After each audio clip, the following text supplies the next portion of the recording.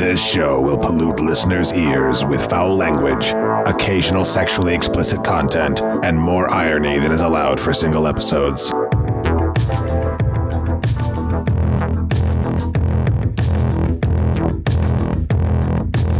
In the last several years, distributors of obscenity have expanded into new areas, employing new technologies and reaching new audiences. Neither our Constitution, our courts, our people, nor our respect for common decency and human suffering will allow this trafficking in obscene material. Cinema Psyops. Which exploits women and men alike to continue. Sharing filth-laden desires on mic to warp the brains of listeners until they are all demented deviants.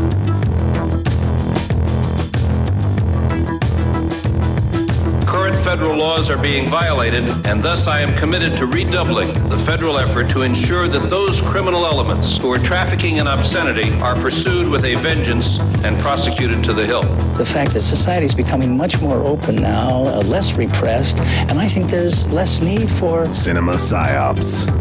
Without dignity, they shout into the void in a vain attempt to be loved. Living in this culture now where there's just icebergs of filth floating through every house on Wi-Fi, it's inconceivable what it must be like to be a young adolescent now with this kind of access to Cinema Psyops. It must be dizzying and exciting, but corrupting in a way that we can't even think about. A pirate ship with a tattered flag, sailing across seas of questionable movies while firing cannons of disdain.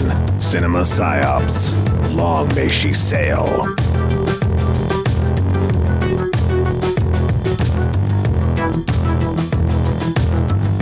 Hello and welcome to Cinema Psyops. Late to the studio once again, but this time not because of work, but because he's a lazy piece of shit. It's Matt. I'm sorry, are we doing this? Yeah, we're fucking working now. Are we now? Yes, this is what we're doing. This is the actual fucking show. This is the show? Okay, I don't know what bit you're trying to do here, so I'm not playing along. How's it going, man?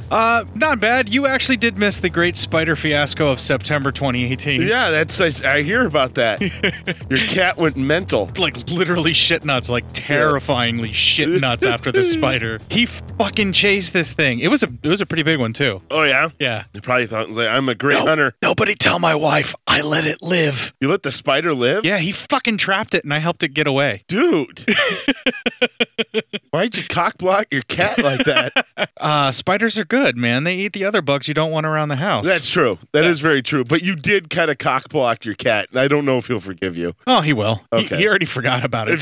So when it reemerges later from the spot that it went to hide in that he got distracted from, he'll go fucking shit nuts for it again. At that point, he's probably just thinking to himself, this guy gives me num-nums when I want it, and and he'll pet me, so I'll forgive him for now, but I won't forget that fucking spider's still mine. No, Tomorrow morning, you're just going to get up in the morning to go to work, and there's just going to be 6 spider legs intricately hung out. No, he's the type where he will kill the fucking thing and drop it on your pillow. Like, here you go. I did this for you. I give you a gift. Yeah, that's the kind of cat that he is. No, so this is basically what happened. Here's a quick rundown, right? Uh-huh. I'm in the kitchen. I'm making my tea for the week because I switched off of Diet Pop. I'm on tea now. I've been drinking a lot of black tea, just straight up brewing my own crazy black tea. And I do like 2 gallons at a time. That's how much I brew of tea. Yeah, exactly. But anyway, I'm working on that, and all of a sudden I just hear Mac, my cat, going fucking shit nuts in the back of the house, like, and he's like running all over the place. I guess he's tracking this thing across the ceiling. And you were like, did he get in my meth? Again? Guy's got to lose weight somehow. Anyway, so he's going like crazy, and I hear him like he's practically like trying to jump up the wall, like he's trying to climb the wall to get at something. And then I just come back and I'm like, what the fuck are you doing? And I see this big ass spider that's on the wall, and he's just tracking it all across the wall. Yeah. The fucking stupid thing, I don't know what happened, if he distracted it or what ended up happening, but it jumps off the wall and hits the floor. It comes barreling at me, and I'm just standing there going, all right, you try to climb up my leg, I'm stomping you, dude. You're done. I'll let the cat have you. Right. You don't want to come near me because if I I think you're going to attack me, you're done, spider. And it goes running down the hallway. It goes kind of off to the one side and it goes by the couch that, continues the hallway there, that area. The spider starts going up the side of the couch and Mac, my cat, comes running down the hallway, Matrix claw style, up the side of the fucking couch to try and get it this like just making noises like crazy. Goes up across the top of the couch. The spider goes in behind the cushions. You know how the cushions kind of are removable for that couch upstairs where, you just fluff them up or whatever? The spider goes down behind that. He goes diving through that, underneath it, chases the spider out from underneath it. The pillow goes... A great hunter never gives up, Court. Yeah, the cushion goes flying and flipping over. Hits a TV tray. The TV tray falls over. Jesus! That had my food on it. Oh, God. Mac's still like... None of this phases him. He chases the damn... Of course not. He chases the damn spider underneath the TV stand, and he's crawling underneath it like military style to get to it. It makes it up underneath the couch, and he's just sitting there meowing and freaking out about the couch. And then I just distracted him by throwing a paper ball. Oh, my God. But he's like, ooh, hey, wait. Yeah, but he came back, and he was like huddling up over the couch, like waiting to try and see if He's still trying to sniff around it. Yeah. And so now he's just kind of like, every now and then he paces across the couch, he'll listen, and he'll come back. And he just settled down and just decided to lay down right before you got here. Your cat and that spider have a real Tom and Jerry thing going. Yeah. Only it's Tom and Boris the spider. Yeah. Or Mac and Boris the spider. Yeah, Mac and Boris the spider. Yeah, but I distracted Mac just long enough that hopefully the spider will get a reprieve and he can eat some of the other bugs that are around the house that I don't want. There you go. This house was built in 1959. I don't in any way, shape, or form assume that it's bug tight. And I used to spray the house like all the time, around this time of year to keep the bugs from coming in. Yeah. Because the wife is terrified of spiders. Oh, yeah. Like if Bev would have seen that, she probably would have stomped the spider or ran screaming when it came running near her. I would expect that if Bev was here and I walked in, half your house would have been destroyed because she would have ran away and just would have toppled things over. That's possible. Or she would have just hopped up on the couch and screamed and been like, "It's a spider, kill it, kill it." I would have walked in going, yeah, you know what, guys? It's too early for this shit. All right. She's gotten better, though. She's actually gotten to the point now where if she really wants one dead, she'll go after it herself, but she encourages it. She actually tries to train the cats to go after spiders and other creepy crawlies that go around the house. Yeah. That's her thing. Yeah. Me, I'm just like, the fucking thing alone. It's not doing anything to you. Right? Yeah. It's like, leave that poor spider alone. Yeah, I've come to admire more spiders, seeing how they help keep the other riffraff away. Well, you've seen my front porch is covered in cobwebs because I like that one spider that's out there. He's taking care of all the moths that come near the freaking house light. I just look at spiders like this. They're just bouncers to your home. Excuse me, you can't get in unless you're on the list. You're on the list? Well, I'm a moth. Well, then you're not on the list. Well, actually, we got this VIP lounge for you right over here on the web. You do a little fist bump to the spider every morning when you're leaving. He's like, "Hey, man, it was a good night last night." Notice you killed a bunch of them. Good work there. Yeah, bro. Oh, I'm so full. Spiders being bouncers to my house. That's pretty interesting. There you go. Instead of Charlotte's Web, it's like Boris's bouncer service. Yeah, it's Boris's rave house. I'm just making reference to that Who song that I love, the Boris the Spider. I've played that a couple of times on the show. Oh, yeah. You did at least watch the movie this week, right? Yes, of course I watched the movie this week. Symptoms, right? You watched the correct movie this week. Yes. Because I feel like I'm having symptoms of panic.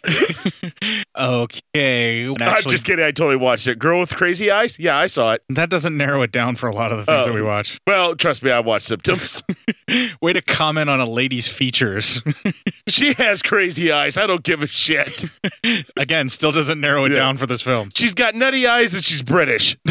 Again, doesn't narrow it down. What the hell's coming up next? I don't know. How many fucking British movies with crazy-eyed girls do we have? We have this movie, Symptoms, that has two different girls with crazy eyes That's that are true. British. Yeah, I'm just Maybe saying. a third if you count like one of the other ones that show up, but we won't dig into it too much. Everyone's got crazy eyes and everyone's British. So this is kind of a co-production with a director named Jose Ramon Larraz. He's done quite a few films, some of them a lot more famous than Symptoms. Yeah. This is not his first film, but what this is actually a lost film that's just been recently found. Ah. That's the most that I know of it, that the BFI had this labeled as like the most sought after thing that had been lost to history or something like that. Really? Yeah, and the print they found looks amazing. Yeah, and not bad. The Mondo Macabro restoration or transfer of or whatever they did for the scan or whatever. It looks terrific too. I'm really happy I got this Blu-ray for that reason. Yeah. It's a very beautiful film. Oh, yeah. I got really not much else to talk about, man. Yeah, not much is going on. I got a bachelor pad it this week. It's just me. Bev went home to visit family again. You're masturbating like every other minute, aren't you? I'm currently doing it right now. I knew it. With both hands on top of the table. That is impressive. I've been alone so long, I've actually mastered the art of tantric solo sex.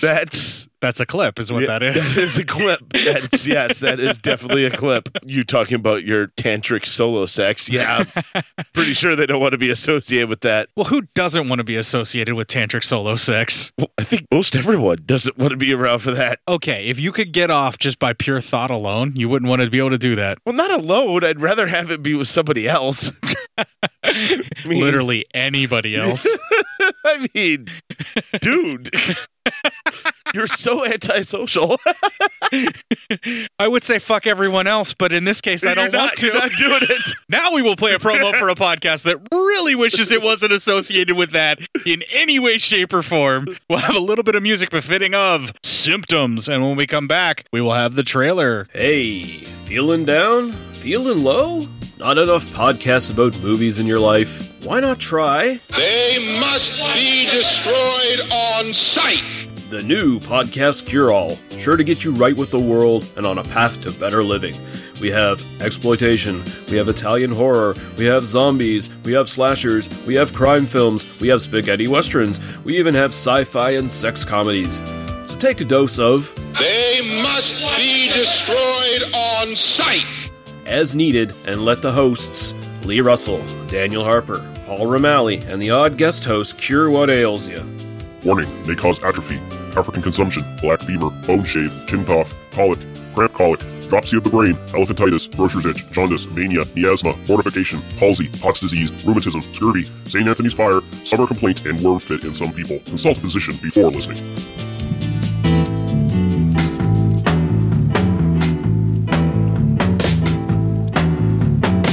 Well, no one told me about her, the way she lied.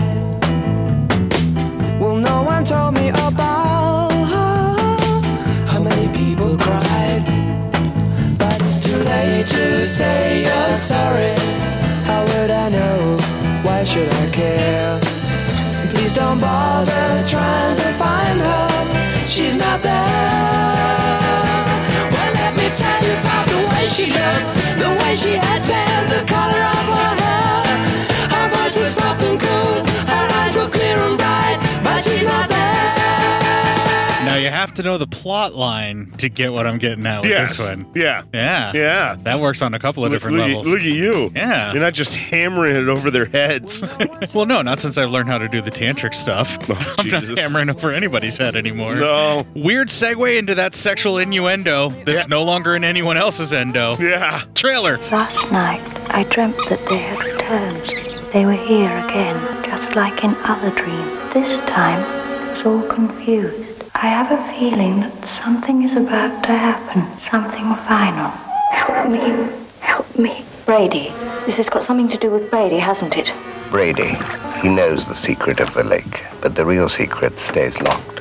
Could there be anyone apart from us living in the house? Who's this? You're very beautiful. Much more so than the last one. Last one? Symptoms of fear. The deceptive beauty of the lake. The secluded house in the autumn woods. Here a girl shut herself off from the realities of the world and started to live her private nightmare.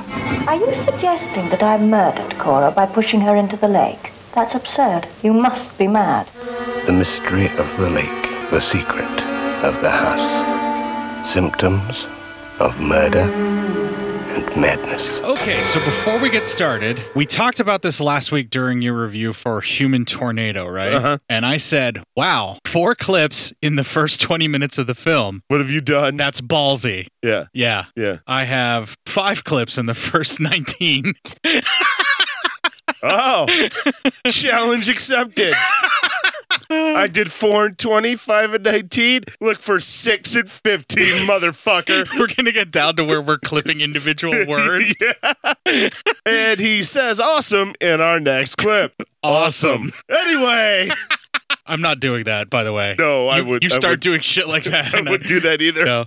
This actually had some bearing on the story that it fits this way. Yeah. And plus, the way that the dialogue was going, I didn't want to step over that with my ham-fisted way of writing it down and then trying to convey it later. Oh, that's true. Which is exactly why there's 5 clips in the first 19 minutes. 5 clips in the first 19 minutes. I think I hit 6 by 20. Nice. I'm not 100% sure. Somebody will have to figure it out what they if they watch the movie and then go back through our review. So let's get started on it. All here. right. All right. So the film opens on an idyllic pastoral locale. There's a little bit of a lake there where an old dude gets pretty pervy on a young woman who seems pretty much okay with it. But Jesus, has she got some grandpa issues or something? I guess, man. She's really going to prove something to her great-grandfather by tapping this dude? That's like daddy issues to like the 3rd generation before her dad. It's like hand-me-down daddy issues. I know different people are attracted to different things, but Jesus Christ, he's got old, gross, sweaty, like wrinkly balls. No one's actually attracted to that. She has mental problems, man. Oh, wow. All right, so if you're into older people, like if you're into... Just send me your hate mail. Yeah, if you're into GILFs, old people, and you like to fuck them, I guess, complain to Matt about that. Well, I don't know if they want to complain about it or complain about what I said. If they like it, why would they complain about it? I don't know. We're just digging a deeper and deeper hole, which coincidentally is where you find those GILFs. Yeah, that's where you're going to end up finding those old people. That's where they end up going after Florida. All right, so we see a female corpse somehow intertwined with this making out, symbolizing that, I guess, that he's stealing her youth? I'm not sure yet. We're trying to figure it out. I know, right? That's what you get for kissing old people. You drown face first in a lake. Oh, Jesus. I don't know. What the hell, man? It's not me. It's what the movie's telling me. No, it's not. Maybe I dislike the elderly? You might. I don't know. Well, so do I. All right, so there's a corpse floating by the water in basically the same locale. It's almost like they did something and now they're making out to celebrate that they did it. You can't really tell just by the way that this is happening. Yeah. They continue to get after it while we're seeing this person floating down dead in the lake like that. Yeah, well, some people just got to get them down, you know? They dissolve from this to a photo of a young woman who looks an awful lot like the lady who likes to make out with the old dude. Yes. Only really creepy photo. I mean, that's the worst photo I've ever seen anybody take. And then actually allow it to be framed and put in their home. If you stare longingly enough at that photo, it will take your soul. I think so. Another lady is looking at it longingly, just like we said. And that actually leads to our first of 5 clips. Last night, I dreamt that they had returned. They were here again, just like in other dreams. But this time, I was all confused. I have a feeling that something is about to happen. Something final.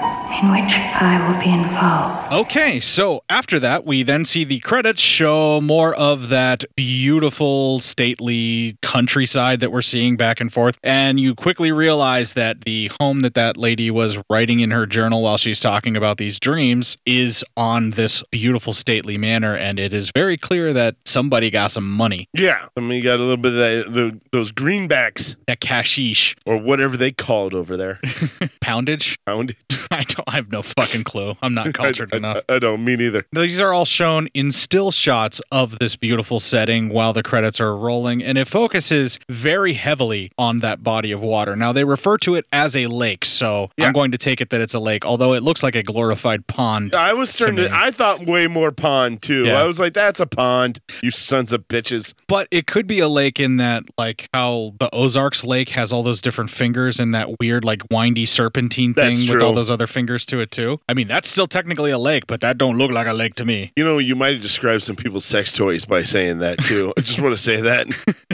I don't care what other people are doing as long as they let me be solo when I want to be. All right, well, that's true. Just let everyone do what they want. I like how me being solo with the wife out of town is somehow a bad thing. No, it's not. You're fine. Who says self-love isn't real love? You know, besides Republicans. The way that I love, it's more like self-abuse. Yeah. Treat your body like a temple. Mine's a more crack house. I was going to say mine's more of an amusement park these days. Mine's a whorehouse. All right, so they cut away from these still shots once the credits are done. We see a car drive up on what I have in my notes as a glorified hiking trail of a driveway. Yeah. Either the person driving that car has no fucking clue how to drive on a country roadside like that. that. Or the trees are overgrown and it's been abandoned for a really long time. Also, that car has no business being out that far at all. Yeah, it was like... That's not a country car. That is a city car. That was an overgrown, freaking glorified hiking trail of a driveway. Yeah. And it looked like they were swerving to hit every branch for fun. It really was. Like, fuck you, nature. What have you ever done for me besides supply oxygen, stupid tree? Yeah, dummy. Lord knows I don't want to go to fucking the home of Arbor Day.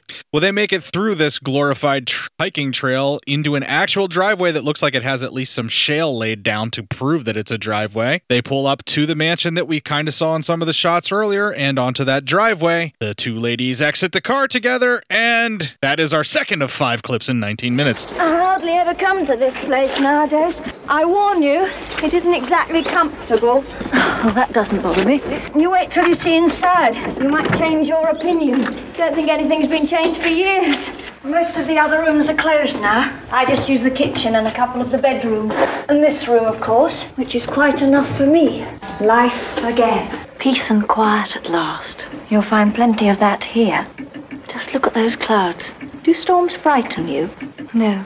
I remember once, in Switzerland, there was a storm in the mountains. The sky went so black, I thought the world was coming to an end. How was Switzerland? I was lonely and homesick. I was working most of the time. Technical translations are such a bore. I had to come home. Did you get my letter? No. Oh, I sent it to Geneva. No, I didn't get it. Oh. Anyway, doesn't matter now. It was a bad time for me when I broke up with John. I needed to talk to someone. Are you all right? Sudden changes in the weather always upset me. I don't know why. Have you got a headache? No, it's all right. I'll get something from the chemist tomorrow. I'll go for you now, if you like. No, don't leave me alone. I'll be all right in a minute. God, they are so very British. Yeah, that's like uber British. They are excessively polite to each other about everything. I know. I was like, when are they going to start fighting? If this is the American version of the film, it'd be like, did you remember the fucking beer? Yeah, something like that. You didn't bring the Owen style, you stupid bitch.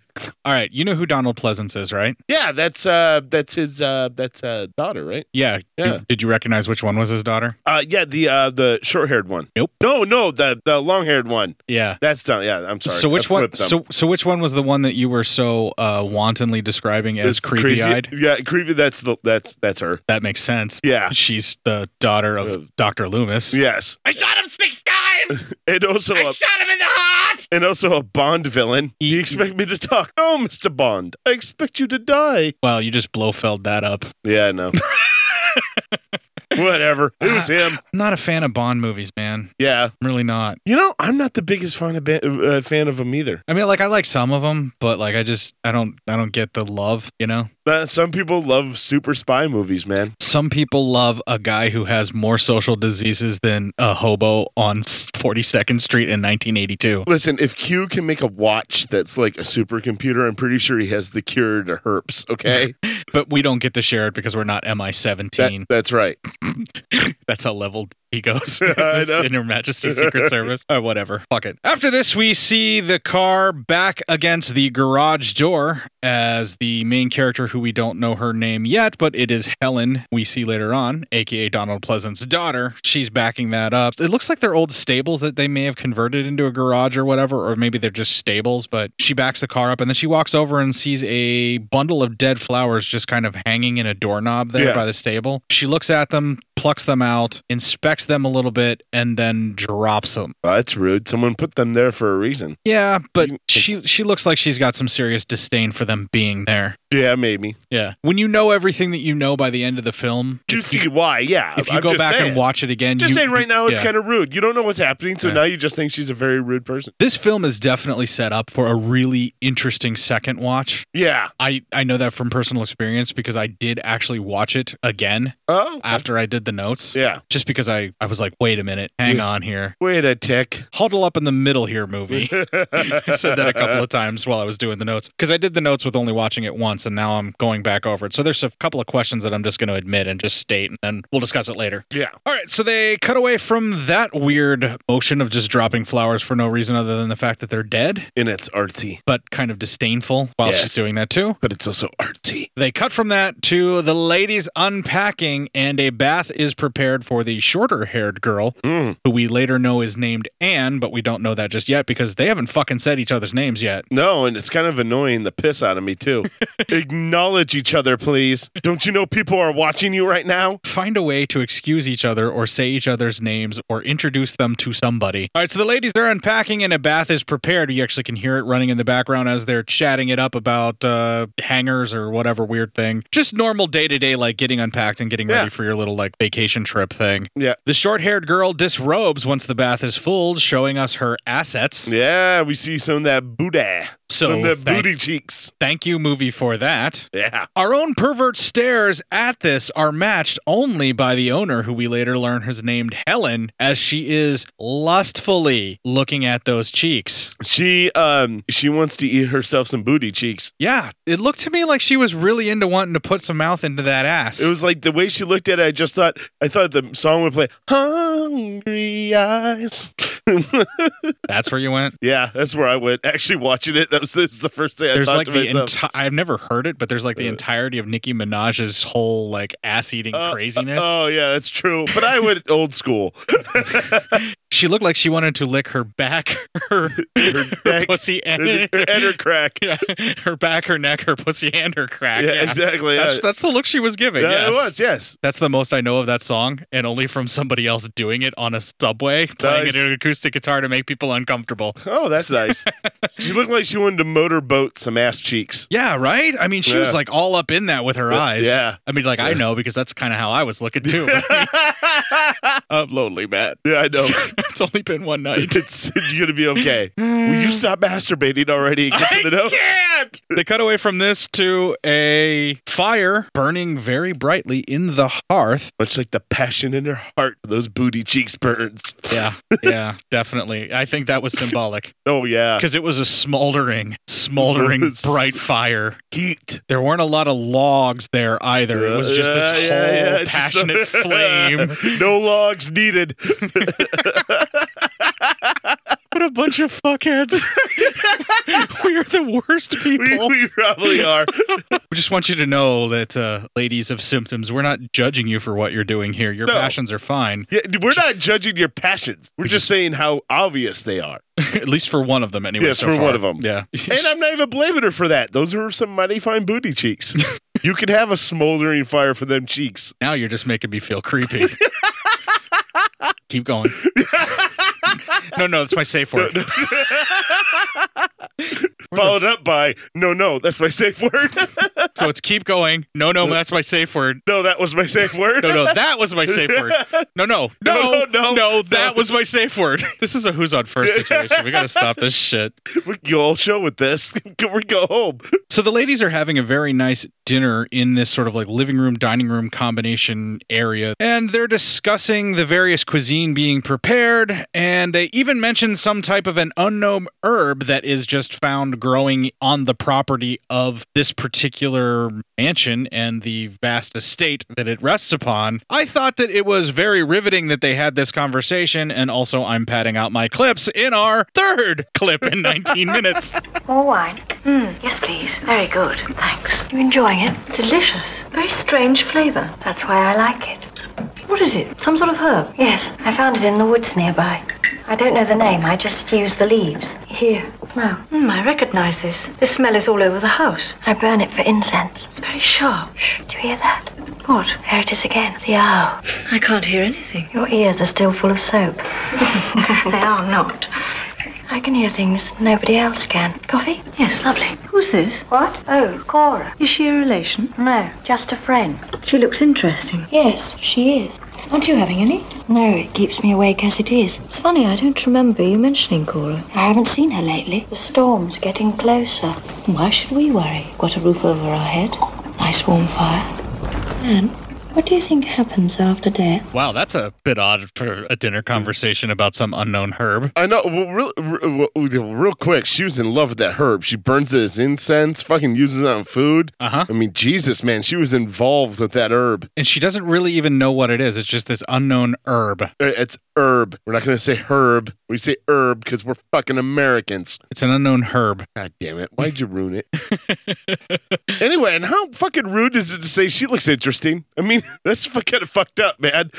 There's a whole bunch of alarm bells that should be going off in this conversation. Like, if you don't know what this herb is, how long have you been consuming it? Do you have any idea what it does to you? Yeah. Has anyone else told you it's okay to eat? I know, right? Let alone burn as incense about the house? I'm telling you, this might not be good for you. Do we even know it's an herb? I mean, what if it's fucking poison ivy you're enjoying? Well, I'm pretty sure they'd all be, like, sicker by now. Right. Fair enough. I'm just saying, like, just because you found it in the woods about your property doesn't mean it's okay to eat. And it has a sharp smell to it. It's like, you want to know? You know what I think it is? What? I think the groundskeeper that we kind of seen in the film, but we don't know that's who it is yet. Yeah. I think he's kind of got his own stash growing that she found. And I think she's either been on the wacky tobacco, or she's been burning some unknown opiates of some sort. Yes. Now we're talking my kind of business. Because if you look at it that way, that it's some kind of unknown herb, that it might be some type of substance that could cause some weird trance-like states or some other various visual hallucinations or auditory hallucinations. How long has she been subjecting herself to this? And is this what drives what happens later on in the film? Yeah. That's what I was kind of wondering watching it the second time. Mm-hmm. Because just watching it now, I'm like, well, that's stupid. You don't even know what the herb is. Why the fuck are you eating it? And burning incense. And now I'm like, well, the longer-haired one seems to know what it is. She says she doesn't know what it is. Wait, didn't the short-haired one say like she's seen this before or something like that? It's familiar, but she doesn't know what from. Fuck, man. People just eat anything and not even care. They're so fucking polite, they refuse to not eat this fucking herb. Here, there might be some broken glass in this. Oh, okay. I'll just hopefully pick around it. Well, that's terribly dreadful that you would grind up broken glass and put it in my food. I would ask you not to serve that to me and force me to... Well, I would hate to be rude. That sounds a little rude. That sounds a little rude. I would hate to be rude to refuse such fine cuisine laced with ground up glass. What are these, English or Canadians? I mean, Jesus. Yeah, call them A, call them B. Yeah. All right, so later that night, it is still raining, which it seems like it never stops raining. Oh, yeah, it is England, so that makes sense. Yeah, right? it will never stop raining. Yeah. It rains all the time. It's probably raining right now. It's the Seattle of planet Earth. No, Seattle is the England of America. Oh, yeah. The host continues to write in her diary, as we've seen her do earlier, which is Helen, by the way, if you're trying to keep track by names, even though the movie still hasn't given that to us. Yeah, thanks, movie. And she is brooding over that photo like a motherfucker. Now, this is the notes the first time I watched it, and I made that statement that she's brooding a lot. Like, this like the second or third time that she's brooded. Yeah, man. I mean, Batman looks at her and says, can you settle it down on the brooding? All right, it's getting a little crazy. Listen, brooding is my thing. I need you to tone it down. I mean, I dress up like a bat, I fly over rooftops in a car, and I don't even brood this much. I stand up buildings at night and stare at a distance, waiting for a spotlight to come on, and even I think you're ridiculous right now. The highlight of my evening is laying roses on my parents' grave.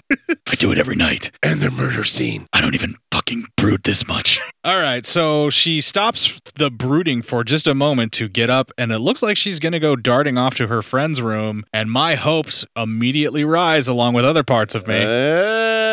She's going to go get herself some of that booty cheeks. Only for my hopes to be dashed as she turns around and goes to look out the window instead. Goodbye. Bye-bye, hopes. She lays down to be frightened by the various sounds of haunting whispers and noises like you would hear in just about every other haunted house film that's come after this. Yeah, she hearing them voices. And some of them before. Yeah, and they're kind of mixed, and if you really pay attention, they do kind of say stuff that has to do with the storyline. Yeah. If you're really paying attention. If you're really listening. It's almost like it's her conscience talking to her or some shit. Yeah. And all of this is happening while she continues to stare at that photo. We hear a cackling sound of a laugh and cut to, it's Maester Aemon, everyone. Yay, Maester Aemon's in this film. A very young looking Maester Aemon. I don't know who this is. Do you watch Game of Thrones? I don't. Have you ever seen Game of Thrones? I have. Okay, the knights who take up the black on the wall? Yes. The blind guy who was the physician that healed them, the super, super old guy that kind of ended up in charge for a little while? Uh-huh. That's this guy who plays Brady. Oh. Same actor. So everyone who is at home, Brady is now Maester Aemon. Amon, or just the Maester. I refer to him as both. So, Matt, pay attention. Okay. Brady, Maester Amon, a.k.a. Maester. Gotcha. All right. They cut away from this to Helen at the chemist, and we're almost there. This is our 4th clip in 19 minutes.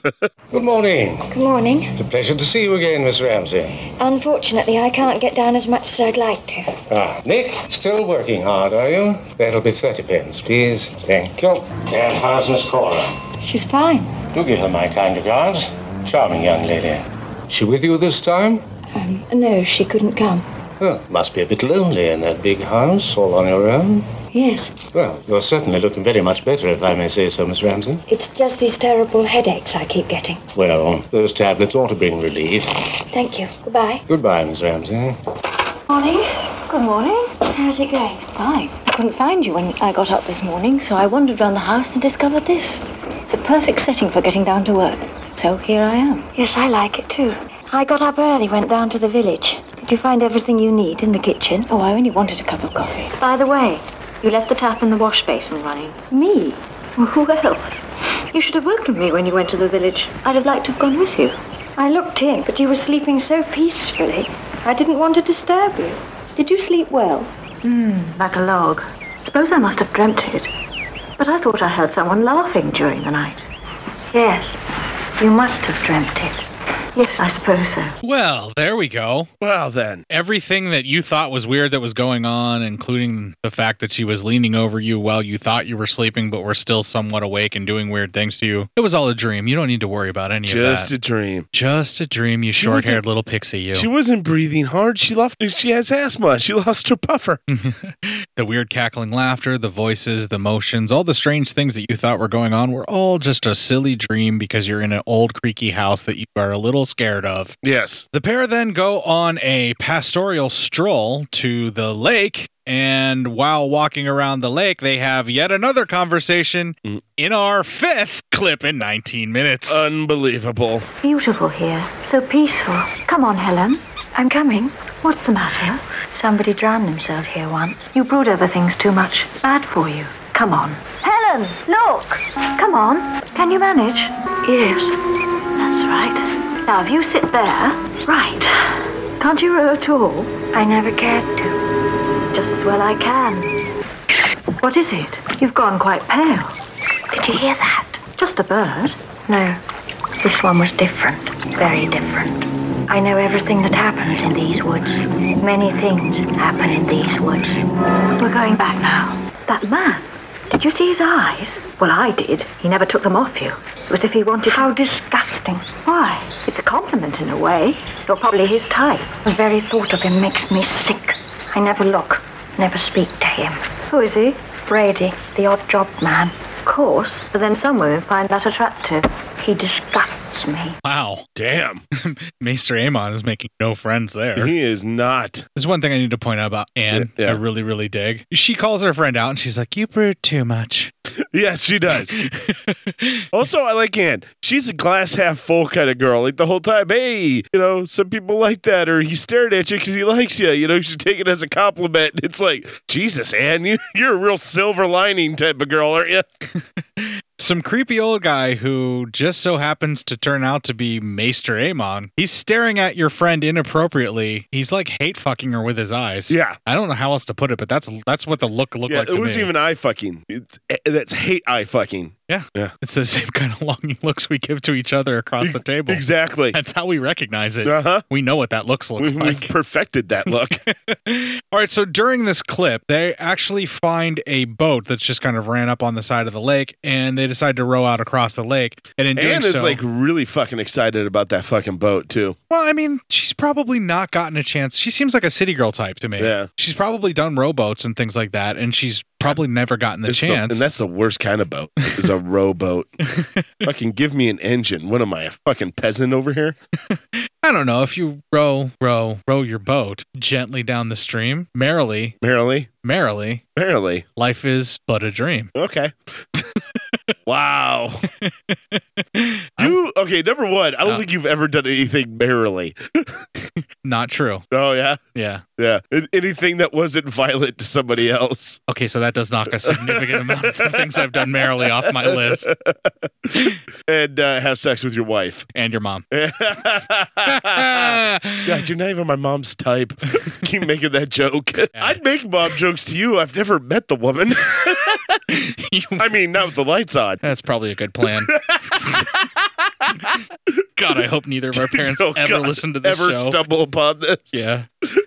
Mine know they exist, and I'm like, don't listen to it. Don't listen to it. It's not good for you. If you want to ever speak to your Mine son know again. I do a show with you, but I don't let them know the name or where to find it. That's probably a wise plan. Yeah. All right, so while walking back during this, the pair encounter Maester Aemon, as we had discussed, and he definitely grosses the living hell out of Helen. He grosses the shit out of me. She's just disgusted by him. They cut from this to Anne smoking and reading a book. Helen spies on Maester Aemon the entire time, and while this is happening, the tick of the grandfather clock ends up setting Helen on edge. She looks like it's getting to her. It's causing some kind of weird antagonistic thing where she gets even more edgy every time it's happening, and at some point it looks like it's almost like triggering her for something. Yeah. Like it's really getting quite severe. She's looking like she's starting to lose grip on reality. Yeah, you kind of get that here, or it's almost like whatever she was complaining about when she was at the chemist, that this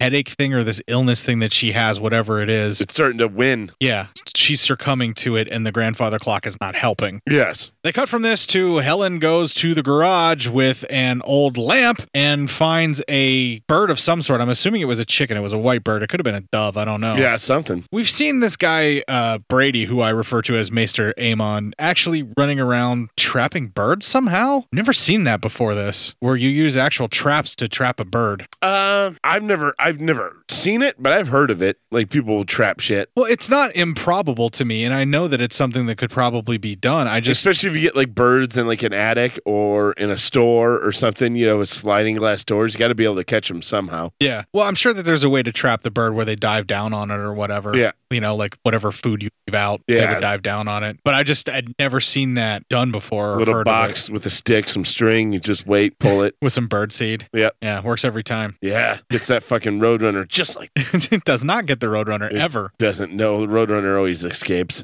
Even with an Acme box. That poor coyote. All he wants is just to eat one Roadrunner. I mean, just let him have it. He's starving. It's not even a meaty bird. He's starving. That Roadrunner is nothing but bones. All right, so Helen goes to the garage with an old lamp, finds the chicken hanging upside down with its blood being drained into a bowl. Nothing creepy or offside about that in any way, shape, or form. Not off-putting at all. We're fine. I keep calling it a garage, but it's a converted carriage house. Yeah. Is what it is, which you would have in England, for sure. Way to be fancy. Yeah, well, I'm extending my pinky when I talk about it, too. It is, yeah.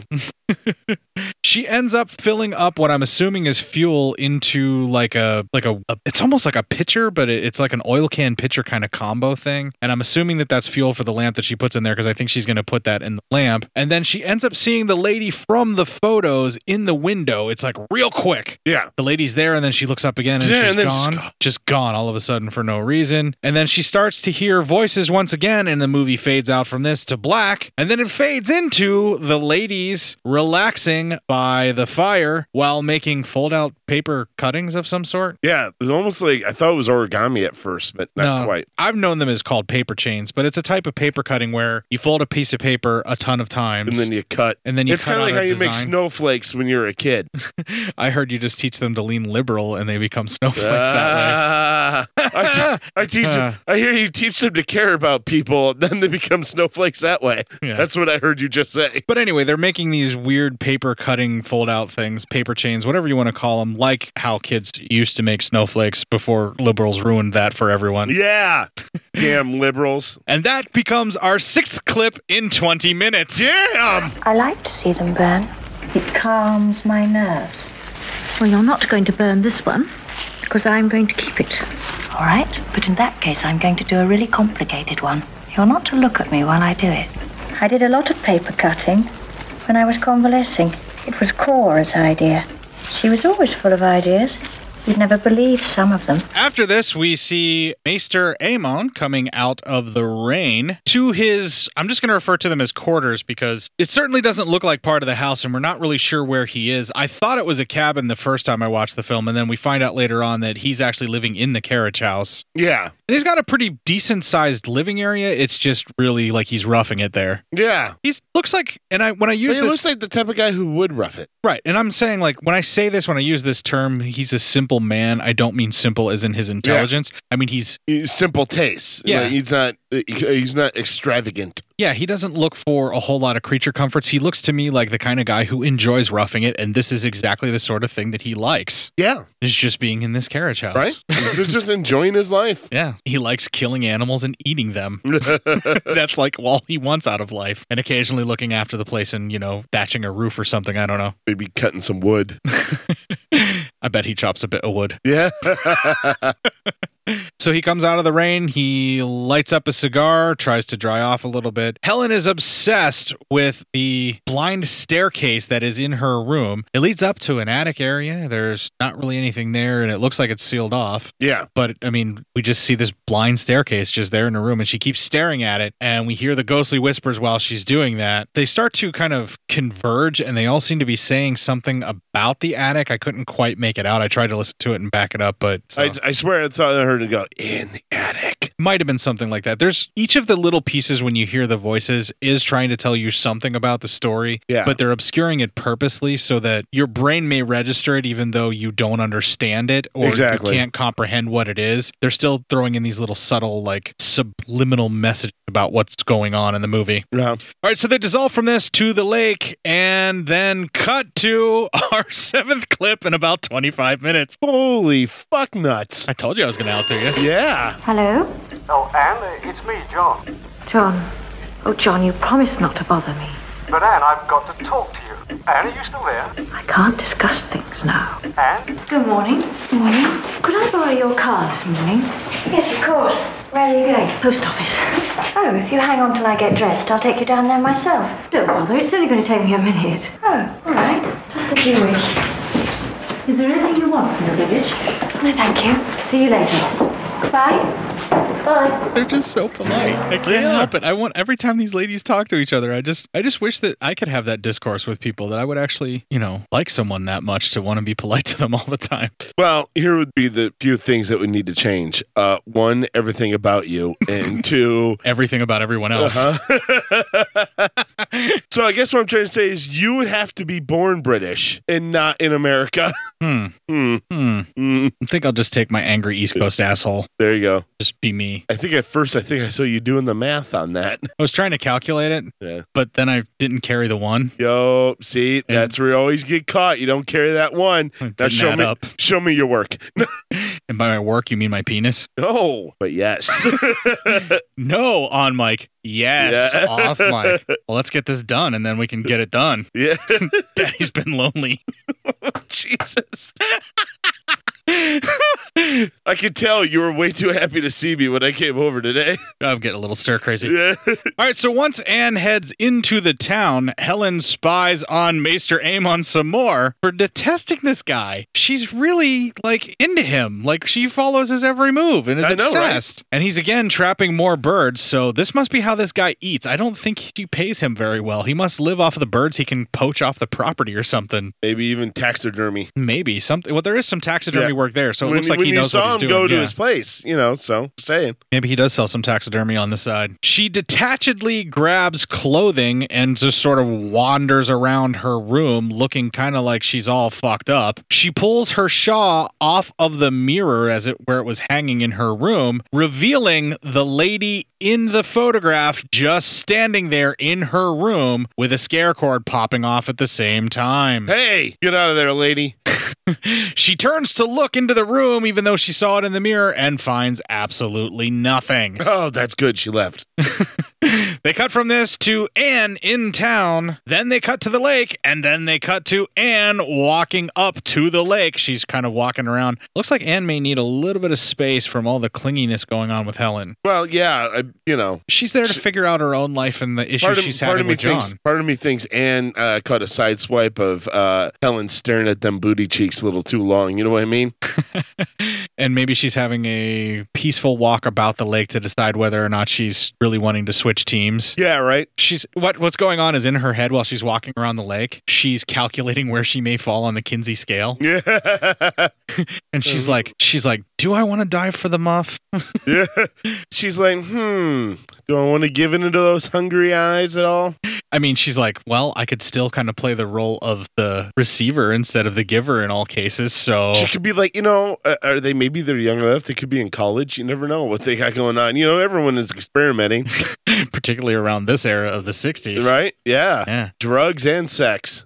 And this is before we knew that scissoring wasn't really a thing that worked. Yeah, they're probably going to scissor. Oh my God, I forgot they're going to scissor. www.scissorenthusiast.com. Matt's new website. Oh, I wonder if that's real. You should register that domain. Oh my God. We could drive traffic to it with just this show. We really could.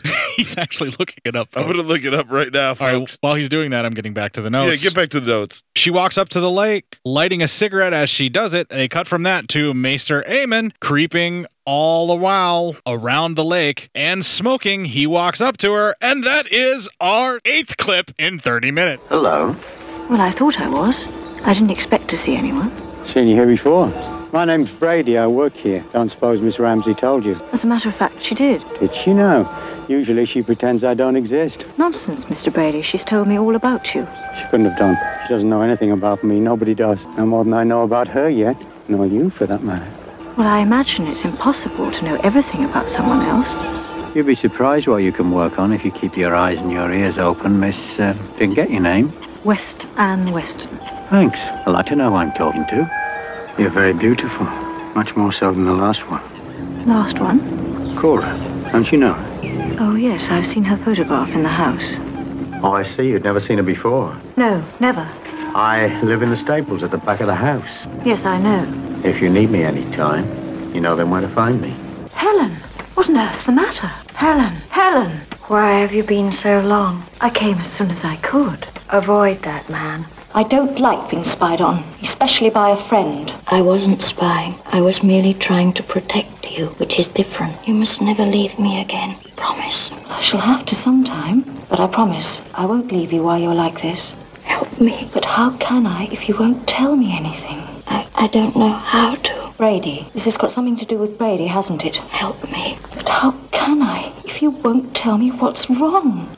I don't understand myself. I'm ill. Then let's leave here and go back to London. No, that would be worse. It's much better being here alone with you. For how long? I can't stay here forever, you know. It won't be long now. I promise you. Everything will be all right very soon. Yeah, anytime someone is in that kind of a state when you get there and says, I promise you everything will be all right very soon, nothing's ever going to be all right again. You get the fuck out of there, man. That's like a rattlesnake beginning to rattle. You just know it's time to go away. She's acting extremely bizarre. Now, I had not seen this film before, and I automatically assumed while I was watching it that something supernatural was going on. Oh, okay. And I was like, what is she prepping her for? Is she buttering her up and keeping her there for some kind of ritualistic sacrifice? What happened to the last girl? Was she also killed in some manner? You mustn't stay away from me that long again. What? I mean, like, obviously she's sexually obsessed with her, but what else is going on here? You know, like, it's really like that scene on the stairs where they're talking, there's a whole lot of tension where you're just like, Anne, go. Anne, just fucking walk. Walk away. Start walking now. That or make out already, but shit or get off the pot time, folks. Scissor or get off the stairs. Yeah, Jesus. Either you get in your car and you head back to London, or you guys start scissoring. It's one of the two. Well, at the end of the conversation, Helen leans over and gives Anne a surprise kiss, which is a little bit too long to be just a friendly peck on the mouth between two very close friends. Mm-hmm. And a little too short to be making a full-on move. Yeah, it was... This is dipping toe in the water. It was too... Kind of. It was too long for, you're my friend, I love you, and then run away. Uh-huh. And it was too short for, we're going to start scissoring on the stairs. I don't know if it's ever too short for that, but no, it was a testing in the waters where it's like you give someone a quick kiss and you try to play it off like, oh, I held that longer than I meant to. But it also seemed manic. Yeah. Very like manic in a way. Very upswing. Because then she ran from her. Like a little girl. Like she's very like an arrested development. I almost expected to go dee something along those lines. That She could runs be a off. clip. I don't know how, but She kissed a girl and she liked it. I hope her maester doesn't mind it. All right, so that leaves Anne just kind of sitting there with a shocked expression on her face because she's once again weighing where she may or may not be on that Kinsey scale. As shocked as a British person can be, stiff upper lip, all that, you can't show too much emotion. Helen darts off up the stairs as we had mentioned. They dissolve from that to nighttime as the ladies sleep and Anne is awoken to the very sexy sounds of moaning that cannot be mistaken for a woman in the throes of passion. Yeah. And possibly orgasming. From maybe scissoring. You don't know. You don't know. So you have to go check it out. I'm pretty sure it's not going to be from scissoring. Probably not from scissoring, but you don't know unless you check it out. You miss 100% of the shots you don't take, Court. She gets out of bed because she knows something good's going on from the sound of that, and she's got to find out what. Or at least that's the bullshit that we're telling ourselves as we're watching this. All right, but isn't it true, like, if you wake up at night and you hear that kind of moaning, you get up to investigate, don't you? Because you got to know. You at least want to listen to the door. I know. Right? I would just walk in and then look around and go, this isn't where I parked my car. That's wrong. That's not you at all. No. You wander around the outside of where that room is and see if you can look in the window. This is what I do, actually, because it's me. I can always write it off as being drunk or high or some shit. So I just walk in the wrong room, sorry, and close the door. Just came in to use the bathroom, you piss on the floor and walk out. Walk out. And then look back, why are you guys having sex in the bathroom? That's so unsanitary.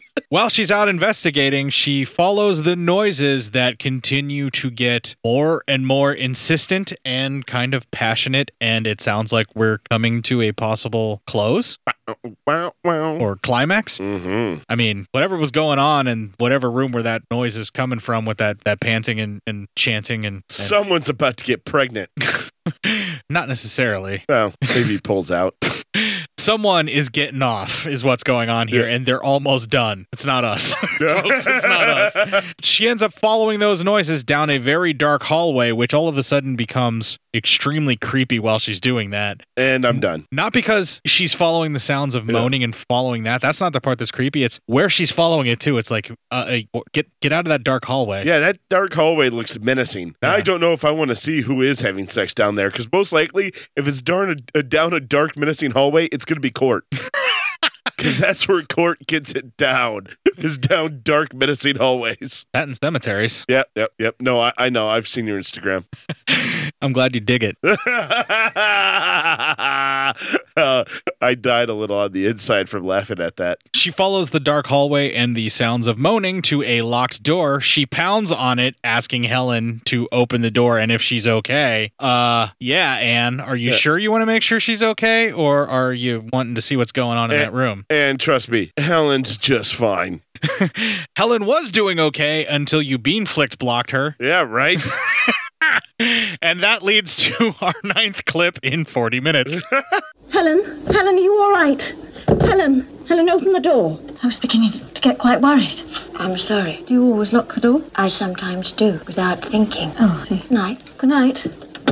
She got a weird accent right there. Yeah. Well, it sounded like somebody else living in her head almost. Almost, but it sounds like me whenever I bite my tongue, and you got to talk weird, or else you're gonna hit the hurt tongue. She ruined her stroke, man. She didn't get to finish what she was doing. I'm not saying that Helen's in the wrong here. Obviously, Anne is a nosy Betty and needed to stay in her bedroom and let people finish doing things. This was the kind of movie that we wanted it to be, Matt. After Helen answers the door, Anne would go, "Do you need a hand with that?" Yeah. The music would start. Mm-hmm. The girls would adjourn to maybe a firelit room. Maybe they go out to the living room area where they have couches and chairs that they can kind of do various positions on and move around in front of the fire. And is there scissoring? Unfortunately, no. Well, now I'm out. www.scissoringenthusiast.com. My lesbian porn doesn't have scissoring. Well, then it's not porn at all. Clip? Yeah, I don't know. I'm thinking. They cut from this to Helen gardening as Anne watches her ignore Maester Amon as he tries to talk to her, she sneaks into Helen's room and snoops around, looking at the blind staircase to the attic, which is featured very prominently in the film. They cut from this to the ladies bike riding and swapping smiles and giggles at each other. They look like they're very happy together. They stop to rest, pull over, and sit down. They have a little bit of a chat, and that is our next clip. I never thought I could enjoy such laziness. You look worried. Just thinking. You're not very happy, are you? No, it's not that. I'm just turning a few thoughts over in my mind. Please share them. Could there be anyone apart from us living in the house? Don't be silly. Surely we'd have seen them. Thing is, I have the impression that we're not alone. That there's someone else. Of course not. Now it's you who are imagining things. What's the matter? I don't give a damn if somebody's looking. Oh, it's not that. Now you'd better go and make your apologies.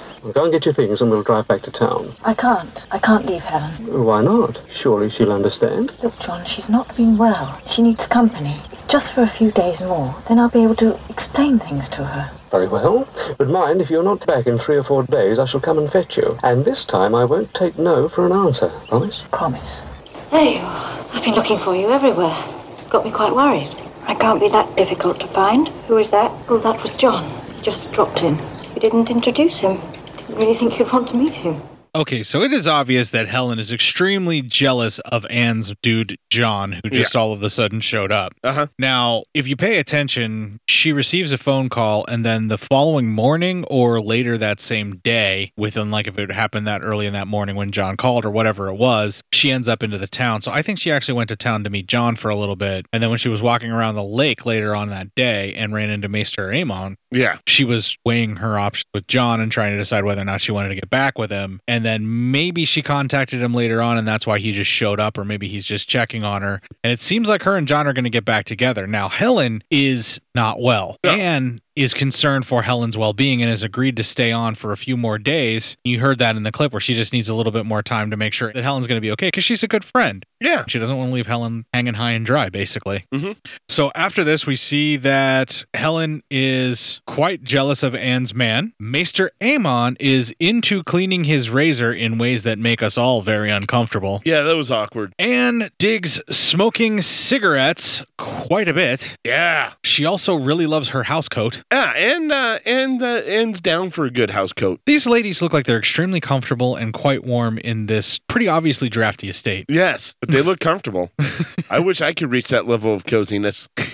These two ladies sure seem like they would walk around in Snuggies all day if you'd let them. Oh, yeah. The kind that actually zip up. Exactly. Are those still a thing? That's not a thing. They're not still a thing? No, I'm sure they're a thing. I mean, if you have a TV somewhere. It's a thing. Thank you. Yeah. Thank you, David. Still not a thing. God damn it. All right, I'll take your word for it, Boz. We'll never agree. All right, if you still have Boz and Dave are just never going to agree on anything. Probably not, especially on whether or not it's a thing. Yeah. She's doing all of this smoking and housecoat wearing while exploring the strange noises walking around the house, and it just continues to occur over and over again. Yeah. They cut from this to Maester Amon watching the house. Watching a little too close. Yeah, Helen is changing, and boobies pop up on screen when Helen's body double finally takes off her shirt. That was obviously a body double shot. Was way obviously a body double shot, yeah. I mean, thank you for putting boobies in the film, but... Thanks, movie. You didn't have to force an actress who didn't want to get naked to have her character be naked. It doesn't... You never know that, though. And it doesn't really do anything for the story. There's no purpose for her boobies to be there. Well, that's just because he's... Watching her? Yeah. Okay. Try to drive home how creepy he is. You would think that that's what they're trying to do, but yeah. I think really they just wanted to show boobies for people like us that needed to see them at this point. Probably that too, but I was giving them a benefit of the doubt. But thank you, movie, for showing us boobies. Because, boobs. Yeah. All right, so Maester preps his traps once again for more birds or whatever varmints he's going to be eating. Helen flicks the bean, staring at the attic door. And when I say flick the bean, I mean it's obvious that all those moans of passionate ecstasy were flying solo. She's got weird porn, though. It's an attic door. I think the opening that leads to the upper area of the house is symbolic. Yes. And that when she is looking at it and working one out, the porthole to another world. She's throwing a 5-knuckle shuffle down there. I don't think that she needs all 5 knuckles. She probably just needs at least 2 fingertips. You don't know what she's got going on. Yeah, honestly, I don't know how she's doing it, but I don't think she actually has to use all 5 knuckles. Wow. But she's shuffling them. Yes, the hands are moving to Yes. make what's happening happen. I didn't say she was fisting herself, for fuck's sakes. And the very rare lady laying on her stomach to masturbate, when if this were done specifically and solely for the male gaze, that wouldn't be the case. She would be on her back, caressing her breasts, arching Yeah. her back, and showing off her body, which in this case, she's laying on her stomach and thinking about whatever while she's doing it and staring up there. Yeah. Made it feel a lot more realistic. It really did. It reminded me of that the Black Swan scene. It's With Natalie Portman. Yeah, which I think was engineered to make you feel like you walked in on somebody doing it and they Yeah. didn't think you were going to see them. Yeah. And then boom, you catch Hot. them. Yes. Yeah. And no. Yeah. Because it's terribly embarrassing for everyone involved when you just accidentally walk in on someone. That's where you get an embarrassment boner. That's a new one. That is a new one. That's a new type of boner you're getting.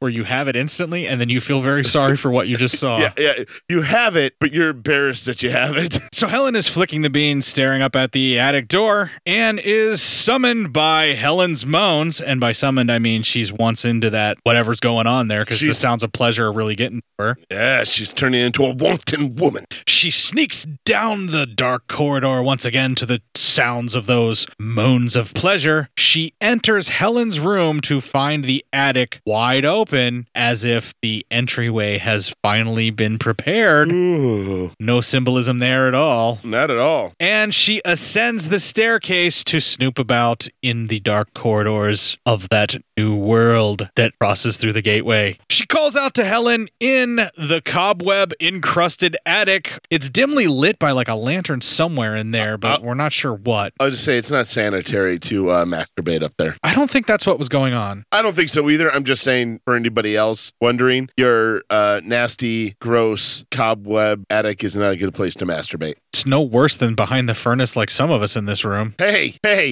I keep the back furnace really clean.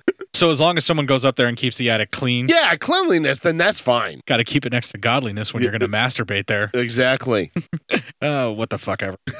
She wanders over to that lamp that we were talking about that is dimly lighting the attic. The entire time she's walking around the attic, she's using the lamp then to kind of explore and examine more crevices and various things within the attic. And this whole sequence where she's using the lamp and you're following the lamp in the camera, and all you can see in the attic is what the lamp is lighting up. Yeah. That shit was fucking creepy. That will get the job done, especially if you're watching that in a dark room. Yeah. The entire time I was watching that, I just kind of sat there and I went, when's it going to happen? It builds suspense. Yeah. The suspense was just so fucking palpable. Yeah. It was unbelievable how much suspense. So well shot. Yeah. Super fucking creepy. That entire time, I'm waiting for something to happen. Yeah, you're just expecting it to come soon. A hula hoop comes crashing out of somewhere or some type of a hoop and falls down and startles the living fuck out of her. And so those of us that may have been a little too into that scene. Yeah, right.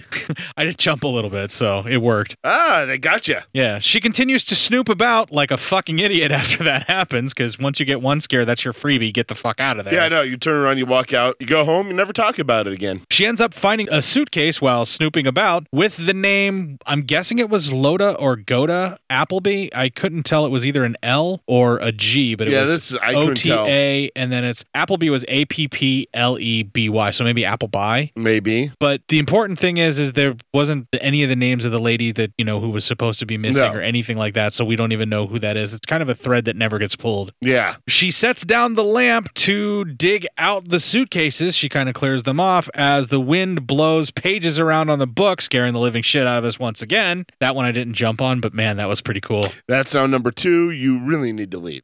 Yeah.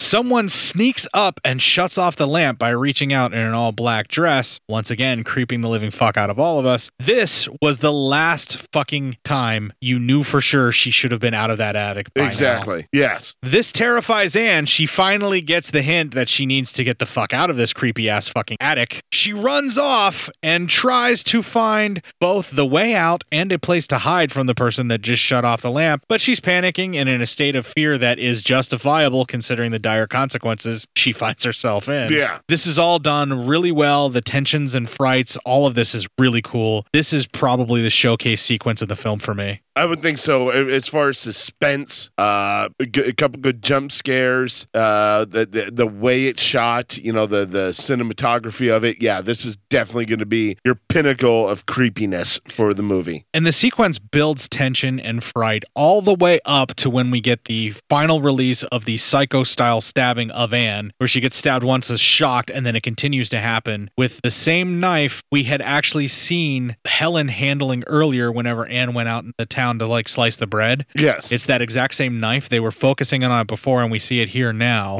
in the attic, stabbing the ever-loving shit out of poor Anne. It continues for a while. It gets a little brutal, and I was pretty surprised. Yeah, it was a brutal death. And then they cut from that to Helen drinking water straight from the tap and staring out the window into wherever out in her little like, courtyard area of her estate. She has the bloody knife and looks surprised by it, but then washes it off. So she like grabs some butter. I think she was going to make some toast with that knife. Yeah. And then she goes to grab some butter off of there, and then the blood I think smears. it's just even going to be buttered bread. Yeah, she notices the blood in the butter and then kind of freaks out and then just goes and just washes off the knife like it's nothing. It's almost like whatever's going on with Helen, she didn't even realize, or that knife got put back, or whatever it is. It's almost like someone got strawberry jam on this knife. Great. Yeah, because it didn't really look like blood. So. I hate strawberry jam.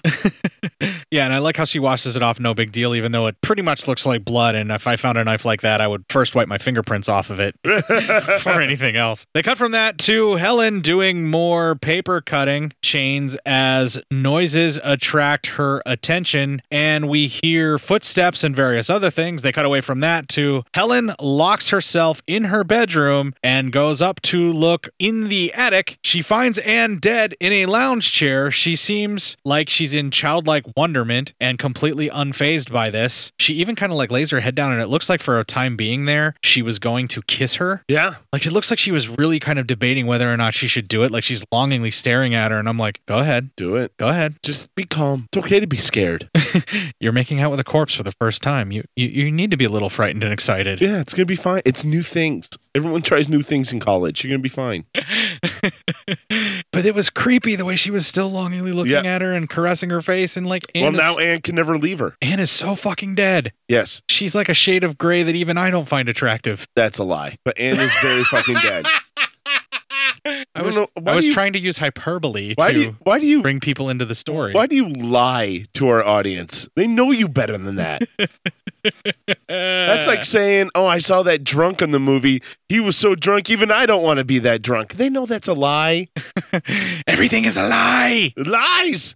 Time passes with Anne just kind of chilling there dead, and Helen in bed, moving around and occasionally looking up at Anne. Yeah. The attic opens up on its own for some reason, and a woman in black wanders down the stairs and over to the bed to get in with Anne, and they start kissing. And if you pay close attention, I do believe that was the lady in the photo. That is definitely the lady in the photo. Who has been missing since the very beginning of this movie, or at least hasn't shown up in a while, and has been alluded to being somehow drummed out of Helen's life. So Helen is living a very rich sort of fantasy world life that we're seeing here. Either that or this lady who is missing has been living in the attic, and there's some kind of weird, shitty supernatural thing going on. Yeah. We can't really tell which. It's just fucking weird. Yeah, it's all weird. And before you get time to ponder all of this, the movie fades to black. Then they fade into our next clip. Helen, whatever happened? Surely you never slept here all night? I don't know. Oh, come now. Well, that's nonsense. You must know whether you slept here or in your bed.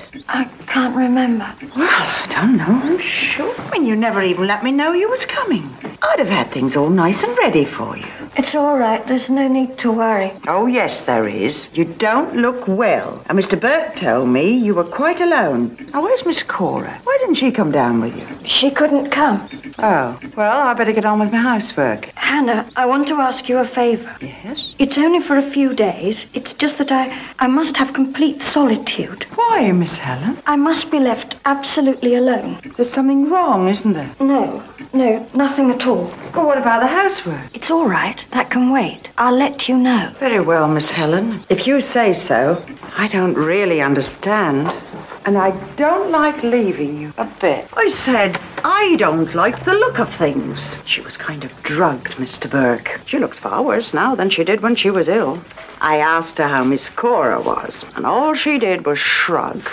Sounds to me as if they'd had a quarrel. Yes, it does. And I think I know the reason, too. Uh-huh. Brady, that nasty creature. I caught him once in the stables with Miss Cora. Miss Cora? With a man like Brady? Saw him with my own eyes. I told Miss Helen that she ought to get rid of him, but she didn't. Oh, perhaps she fancies him herself. No accounting for some taste. Oh, no, Mr. Burt, not Miss Helen. Why, she can't stand the sight of him. Well, why does she keep him on? Oh, that's just what's so funny. I think that he's got some kind of hold over her. Okay, so the plot thickens even more, and we got all of that from that sewing circle discussion in The Chemist after the lady who is the housekeeper for this particular manor ended up finding Helen passed out on the couch looking like she's on a 5-day drug binge of some type of opiate. Listen, I'm just saying. I'm not saying I have looked worse, but it's not been many times. She's starting to look a shade of gray that even I'm not into. That's again a lie, but let's just move on from that. I like them dead, not drug overdosing. A little column A, a little column B. Yeah, but one is significantly less of a risk of disease just because it's dead. The other one, if it's on drugs like that, looking like Helen does, probably got a whole bunch of diseases too. Check the needle marks. If there are no needle marks, you're fine. And always wear 17 rubbers. Exactly. But you're still probably fine. It's the needle marks you have to worry about. You see the needle marks, you stay away. If you see needle marks, you say no way. Either way, anytime you're messing around with either a junkie that could be on the verge of being dead or an actual full-on dead thing. Safe sex with a dead thing. Thanks, Ken. Thanks, Ken. We appreciate that. Good job, buddy. All right, so they follow this with Grady on the lake, a.k.a. Maester Aemon. A lady's body is floating on the lake near him, and then we see the phone ringing with Helen packing, refusing to answer it. It's Anne's man we see when they cut away, trying to call from a red phone booth, apparently trying to track her down because it's been quite enough days to where he said that he was going to come get her or something like that. He said he was going to come get her and wouldn't hear a word of it. Yeah, and he's doing the polite thing by calling first just to make sure, but he doesn't hear from her, and he's very concerned as he walks out of that phone booth. Listen, as the British, you do not simply sweep a woman off her feet. You politely call her, inform her of your intent to sweep her off her feet, ask her if she's fully prepared, and then you pick her up and you gently and politely walk away. Yeah, I don't think our listeners in the UK are going to agree to any of that. Probably not. But I'm an American, so I could do generalizations. America's a bunch of cunts. We really are. We really are. It's amazing.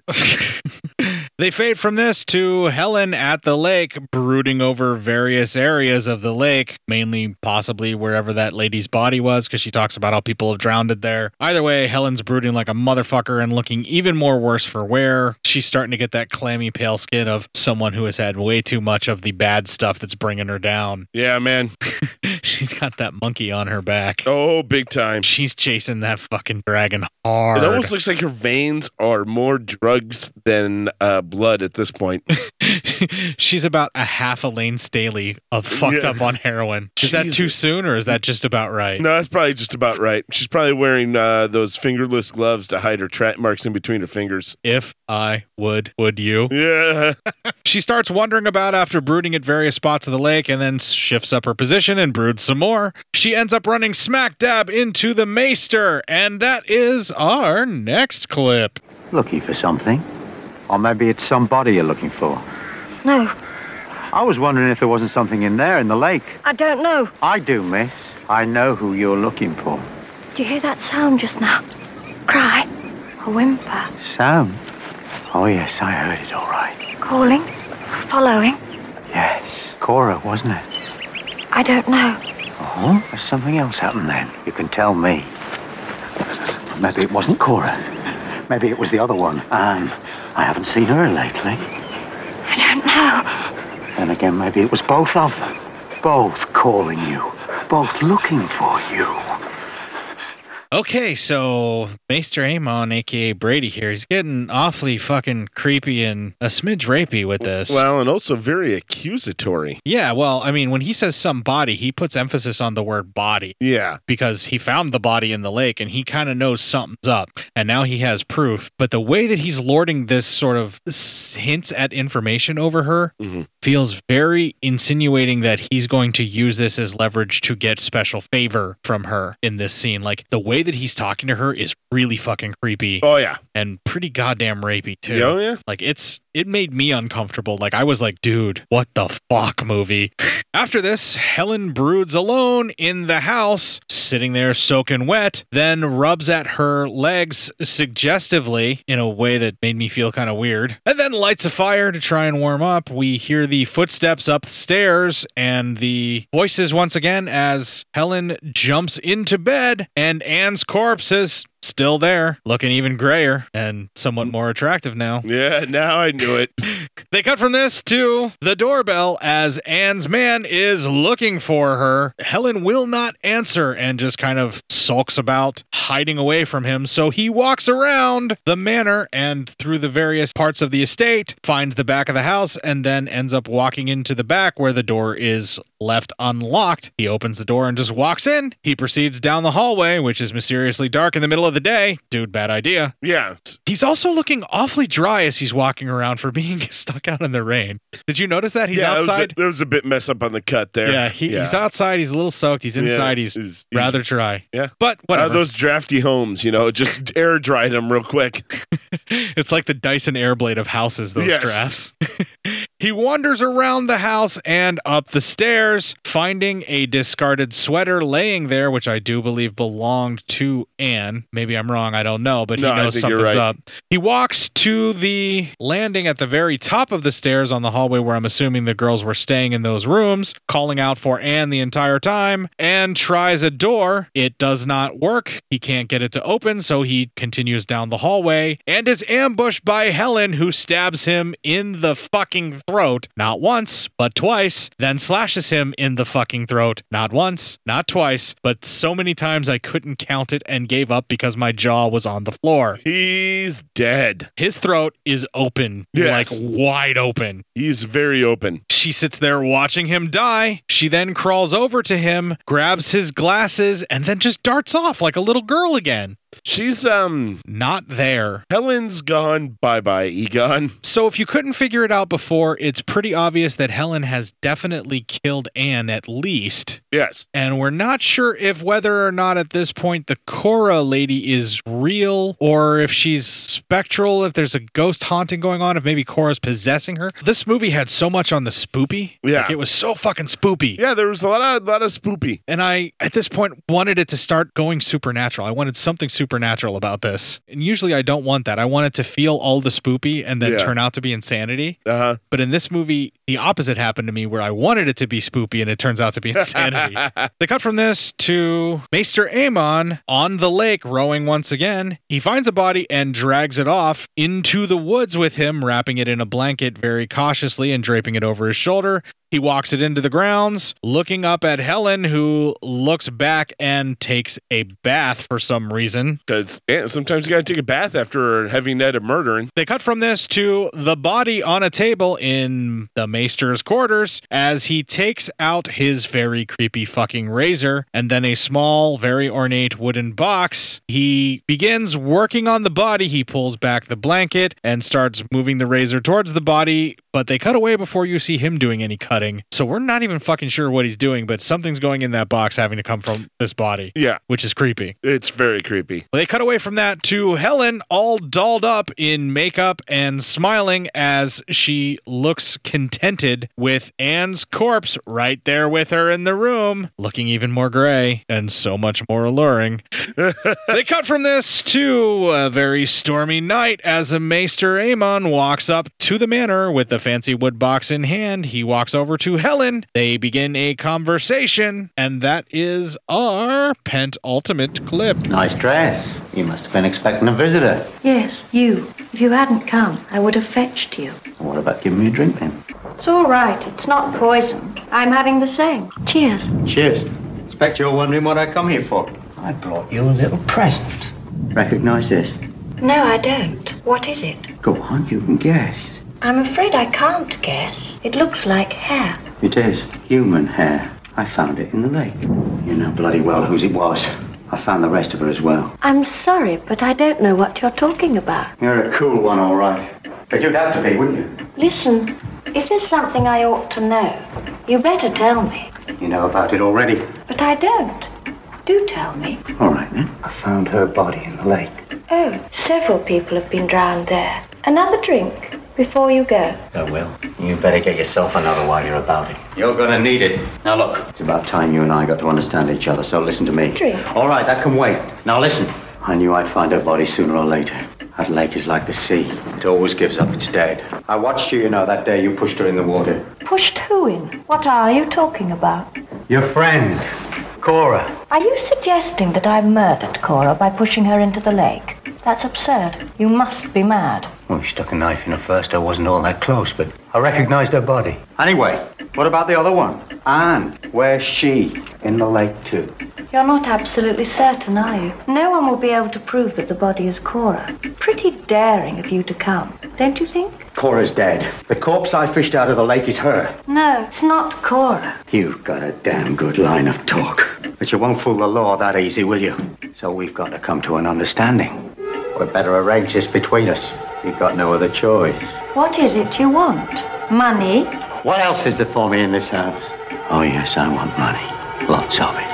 I've been watching you for months and waiting. And now it's time. He really sounds kind of perversely into money. Yeah. Like his kink is getting paid. Well, also, you spend so much time, being the groundskeeper of a, really rich house and all that shit. Who is very stuck up and treats you like shit. Yeah. And you're going to try and take a chunk of that from them. Yeah, but he made one cardinal rule. You should probably never turn your back to a murderer. I don't think he really had his back even turned. He just should have realized that she was completely fucking nuts and was going to kill him regardless. Okay, number one, he did have his back turned. And then number two, even if he didn't, then he underestimated a fucking murderer. If you're going to blackmail a murderer, you need to be armed and away from striking distance, and you need to have your weapon upon hand. Yes. Preferably a projectile of some sort, like revolver, a gun. Something. Yeah. Crossbow. Anything. Yeah.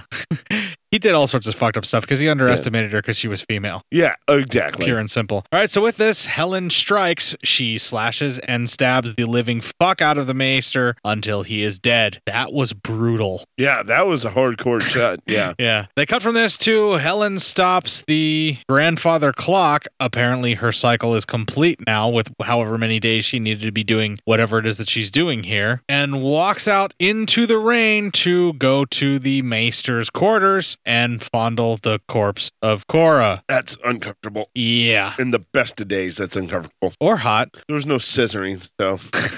www.corpsescissoring.com. Ooh. That's a website Matt does not want to see. No, but it's one Court wants to see. Because whether it's someone scissoring sexually or scissoring with shears. Yeah. Either way, it's a winner for Court. Cut from this to Helen writing in the diary once again. So all of these dark innermost thoughts that she was talking about, how she's seeing them in the dream again and all of that kind of stuff. She's convinced that the vision of Brady and Cora was somewhat of a dream or a nightmare or something that she can't get out of her head no matter what she does.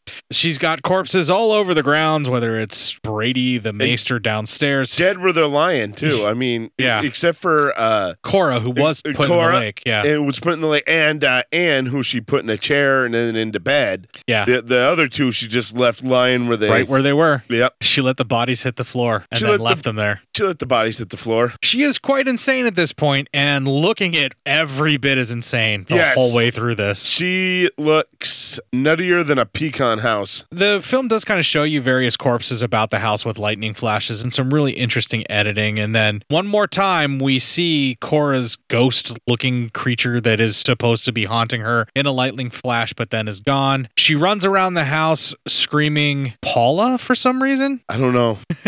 It sounded like she was going to scream Cora, but then she starts screaming Paula. Would it be scary if what they're trying to tell you is this? There have been a ton of other girls who've all tried to leave and she's killed them all. We're going to get to that in our final thoughts. All right. Just hold on to that. Yeah, We're yeah, almost yeah, there. yeah. They cut from this to our final clip. I can hear the bell ringing, but I can't see anyone coming. Maybe she's asleep. Oh, this bell can be heard in all parts of the house. It's just not normal for Miss Helen to be asleep this time of day, not hear the bell. Thought I saw somebody moving over by the staircase. Not certain, though. It's difficult to see clearly. Better use your set of keys, don't you think? Go and have a look round the back, the stables. Perhaps Brady's there.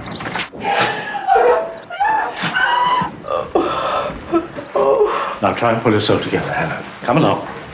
Yes, I'm but going Miss to telephone to the police at once. But Miss Helen! Now just keep calm. Where's Miss Come along Helen? now. We'll have to find Yes, Miss Helen. yes, right. Calm yourself. Don't sit down. Leave it all to me. Yes, but Miss Helen. Just sit down. We've got to find Miss Helen. I know. Thank you. I couldn't find anyone in the stables. Came in through the kitchen door. Somebody must have left it open. We've found Brady's body in the living room. He's been murdered. Come with me, Nick.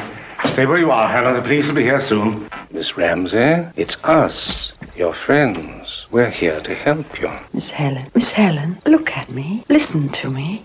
It's Hannah. It's Hannah talking to you. You're not being well. Okay, so the voices that we were hearing kind of trailing off must have been other people trying to talk to her or various other things, or she's having flashes of memory in her catatonic state. Yep. As they're trying to talk to her here, we see that Helen is completely gone and catatonic, staring out at the spot where she had seen her friend Cora making out with Maester Aemon, right there at the spot that leads to the lake where her body was found. So those two different things we saw at the very beginning must have actually been her dream that started all of this off at the beginning of the film. She's there, catatonic and weeping out of both sides of her eyes. Then they popped the end card because there are no ending credits.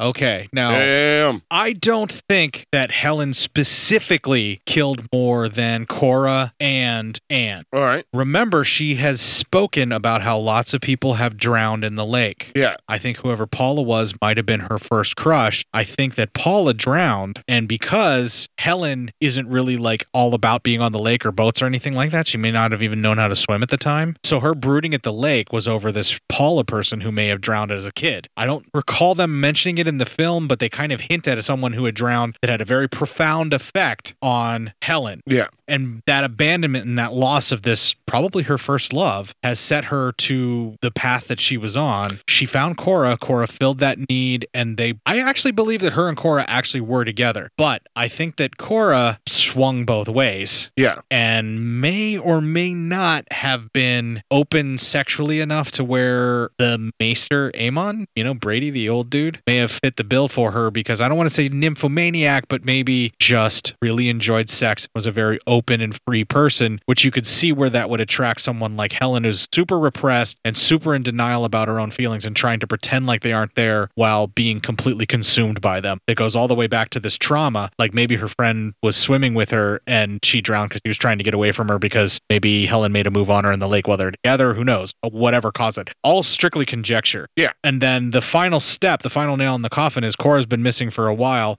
Helen shows up with Anne, this new girl, and that sets off this whole entire chain of events. She's feeling the exact same way about Anne, but she's also stuck in all these patterns from before. And had all of this stuff not intervened, I do believe that Helen was on her way to being a serial killer and would have brought another girl and another girl and another girl. And I'm going to inject, because I think you're right at the end. Here's how I see it. I'll go with you. Paula dies on accident. Whoever this Paula is. Yeah. And it's all conjecture because I don't know. It's all conjecture. Yeah. And but we never hear the name mentioned before that. So this Paula dies by drowning in the lake, what have you. I believe Cora was going to die no matter what. I believe this caused her to go crazy. And at the same time, every year, with the grandfather clock. Yeah, at the same time. Yeah. It's the same time every year she brings another girl with her up to that house to die. I can see your perspective there. So because Paula had had died at this time of year. Someone needs to And die I don't at that think they were time. kids. I think Paula had died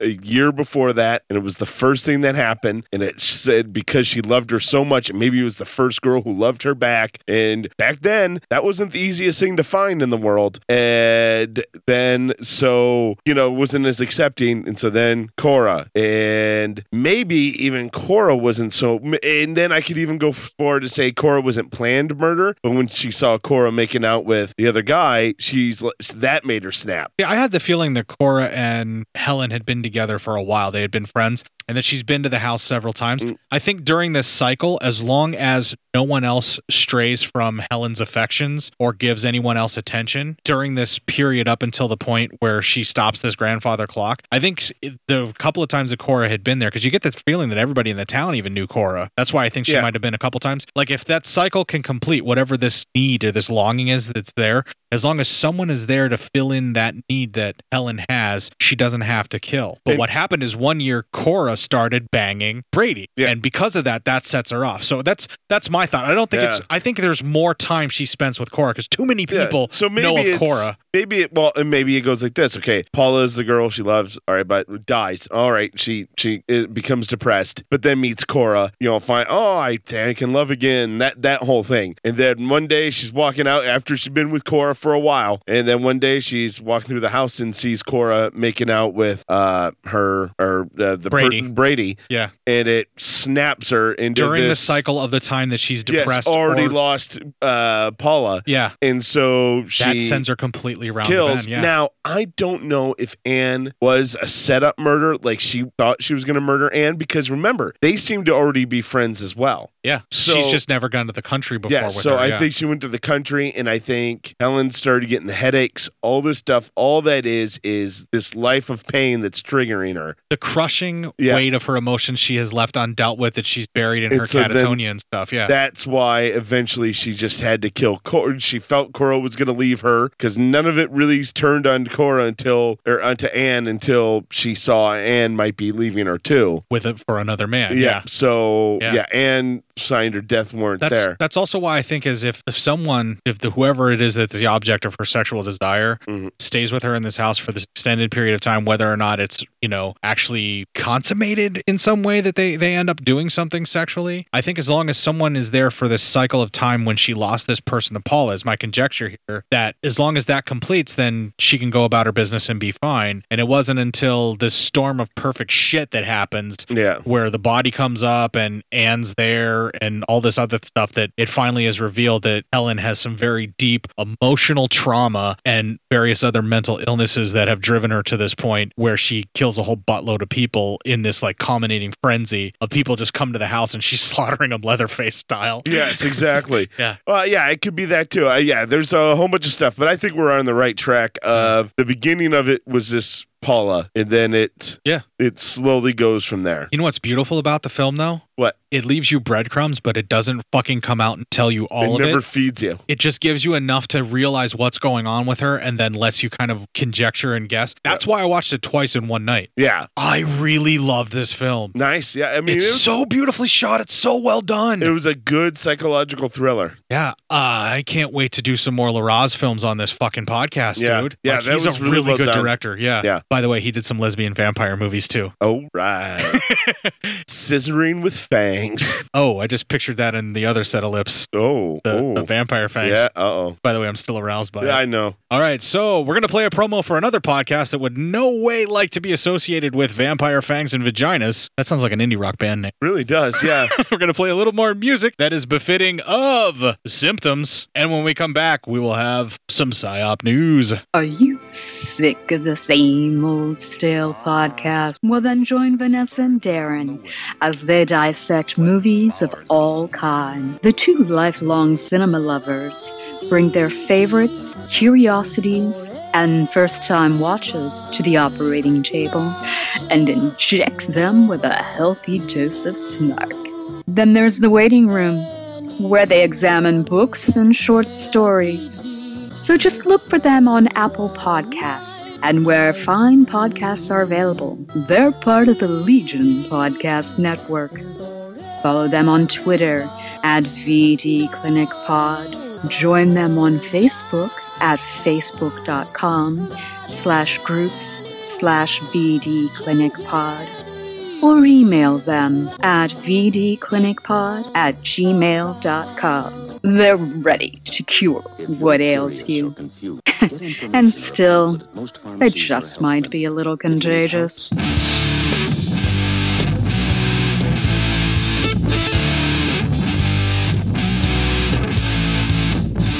Can't help the way I feel. Set you now, so unreal. You drive me crazy, ooh, ooh, like no one else. Ooh, ooh, you drive me crazy. I can't help myself.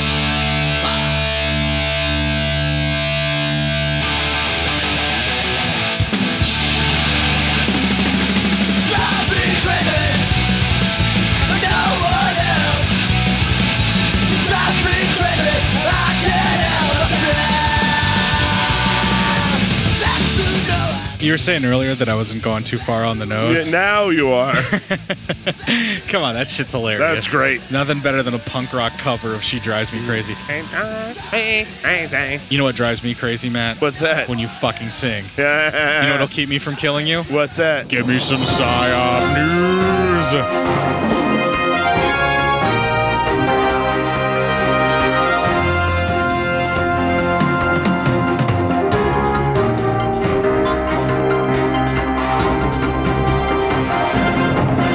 Aggressive goats with the tastes for human urine are airlifted out of park. Okay, read that to me again because I didn't. That was too much awesome to process. Okay. Aggressive goats with taste for human urine are airlifted out of park. In other horse sex news. I don't have one for goats. So kinda, but it's kinda. It's same. It's equestrian. Piss-drinking goats. Yeah, so this is from the Telegraph. OMG, a jizz drinking game. Yeah, well, what do you do when hundreds of mountain goats have become so addicted to the salt found in human urine and sweat that they are a deadly menace to national park visitors, charging at hikers, and trampling vegetation? Well, if you run the Olympic National Park in Washington State, about 100 miles west of Seattle, the answer is to airlift 375 of the bad-tempered animals, It's micro penis time. slung blindfolded beneath helicopters to more remote areas where they'll be less of a nuisance. I have some actual audio of some of the people being scared by this. Oh, yeah. I spilled pee all over the place, but I cleaned it up. I don't know what they got a problem with. Yeah, well, those goats wanted that pee. That's so fucking crazy. Like, they're addicted to the salts that are in human urine. And sweat. And sweat to the point that they're, like, fucking hoarding it and going after It's like people that are heroin to them. They're, like, licking people aggressively. Oh, jeez. Somebody trained them to be into this. They were all put down, weren't This they? kind of sucks. Authorities say they are expected to have to shoot another 300 or so that cannot be caught. Oh, god damn it. That sucks. The operation began this week. Crews equipped with tranquilizer darts and nets captured goats from ridges and rocks within the park before being airlifted to a staging area. From there, they were being driven to another part of the North Cascades, a mountain range stretching to Canada. So we're going to try to make these urine-addicted goats Canada's problem. Always looking for wang. Exactly. And there's a lot of wang around. And they released them back into the wild. Tears are good lube. Man, I'm just bummed out that they're going to kill some of them. I know. Jesse Plumage, U.S. Forest Service wildlife biologist, said mountain goat relocation will allow these animals to reoccupy historical range areas in the Cascades and increase population viability. Goats are often blamed for environmental damage, chomping and trampling their way through sensitive vegetation. In this case, they were introduced to the area almost a century ago, before the park was established and before unwary walkers took to strolling the hills. Tears are good lube. The result has been a string of complaints about menacing goats, and in 2010, a 63-year-old walker bled to death after being gored by a 370-pound male mountain goat. Yeah, he wanted that fucking urine. Yeah, you need that. I bet that old bastard went to go take a piss, and then it was all over. Jesus Christ, man, they're getting that aggressive for it. It had followed within 5 or 6 feet of Bob Borman for as much as a mile, according to to Ranger. Wow, they're fucking stalking people just looking for some of that Yes, salt. this animal was apparently known as troublesome. I would say, dude, this is a fucking like when animals attack movie. Yeah, they just waiting to happen. Instead of our brains or blood, they just want our pee and our salt. Yes, from they our want sweat. our salt. In the aftermath, park officials urged walkers not to urinate along trails, to avoid turning paths into long, linear salt licks. This and horse attracting sex is a goats. thing. Exactly. That's fucked up, man. They have a taste for salt and minerals in human urine and sweat on clothes and backpacks, according to officials. The goal of the relocation is to transport 100 coats by September 24th and the rest by some point next year. Mostly because I put my penis inside of you bareback. That's true. They tried to actually fake them out with fake pee coming out of fake, various body parts to try and lure the goats away. Yeah. But the mayor actually told them. Your silicone penis budget is out of control. So they had to drop it off. Yeah, well, that's true. That's unfortunate. And then they tried to get them to run away by shooting a fucking hot load all over this dog. Yeah. But it didn't work. But they gored him instead. Yeah. Shoot some fucking ropes. And it didn't work. It didn't work. They basically said that they're not going to save this up for $60, and then there was arguments that my dick and balls are worth a lot more than $60.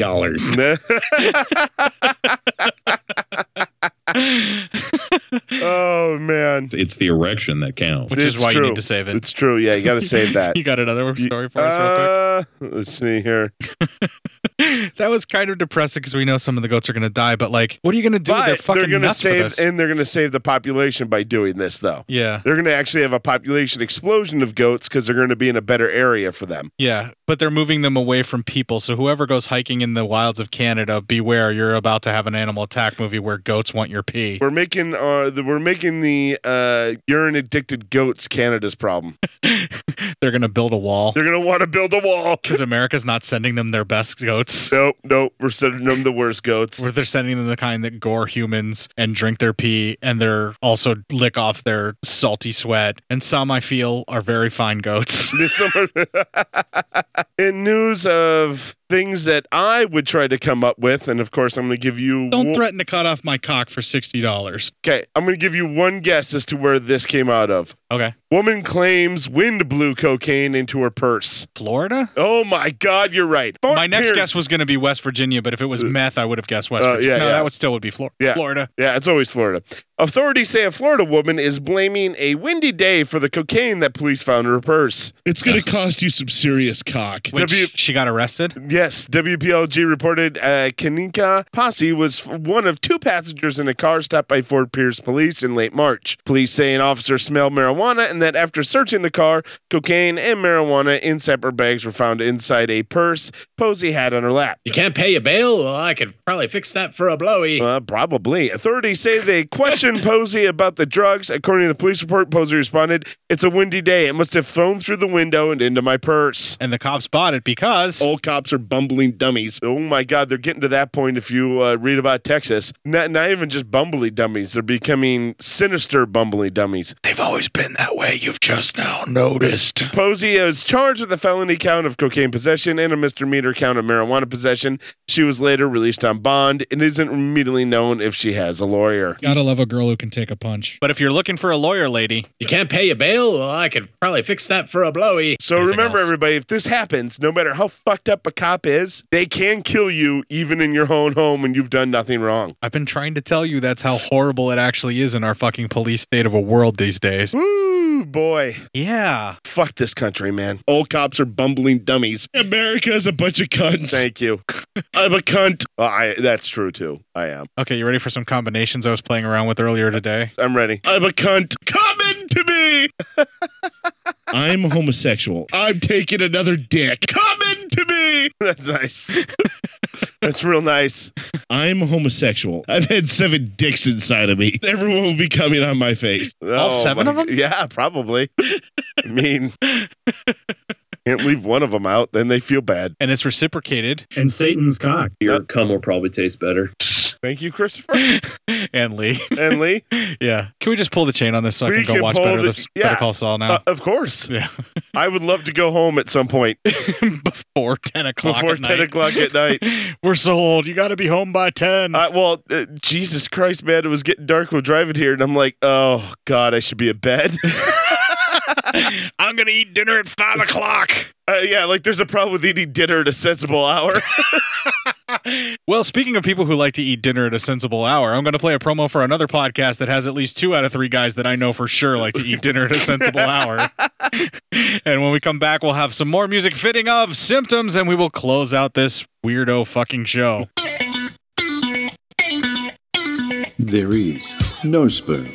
Yes, there it is. Okay. Can we just talk about the damn movie? Danger, danger. High voltage. When we touch. When we kiss. The flying guillotine is an awesome weapon. It's not practical. It's not even aerodynamic. But it's awesome! Chaps, could we possibly just talk about the movie? Easy Rider is cool. Yeah, it is. Oh, yeah, Easy Rider's cool. If you consider they're doing thousands of miles in the desert and they have fuel tanks the size of a pea. You'll get 3 miles out of that. Oh, not to mention one of the tanks is full of money. I call bullshit. Okay. Can we just talk about the damn movie? Obsessive Cinema Discourse, where podcast worlds collide.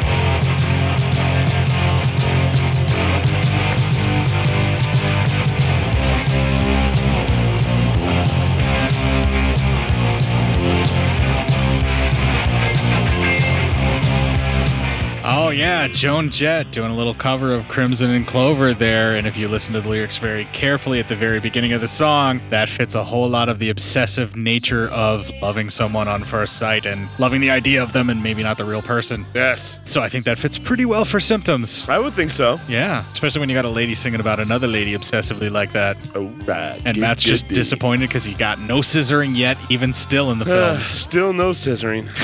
www.scissorenthusiast.com. I don't think that's a real website, so I think I could maybe own that. You probably should. All right, folks, if you would like to help make that happen, you can support the show while you sport the show. teespring.com/stores/cinema-psyops. I would just like to state that none of your money will go to that website for Matt. He's all on his own for that. Yes. You can also find us on our main Legion Podcast landing/launching page, legionpodcast.com/cinema-psyops. We are proud members of the Legion Podcast Network. We have not abandoned it, unlike other podcasts out there. Damn. Just saying. Ooh. I'm just teasing. Just throwing it out there, huh? They know who they are, and they know I still love them. Throwing down the gauntlet.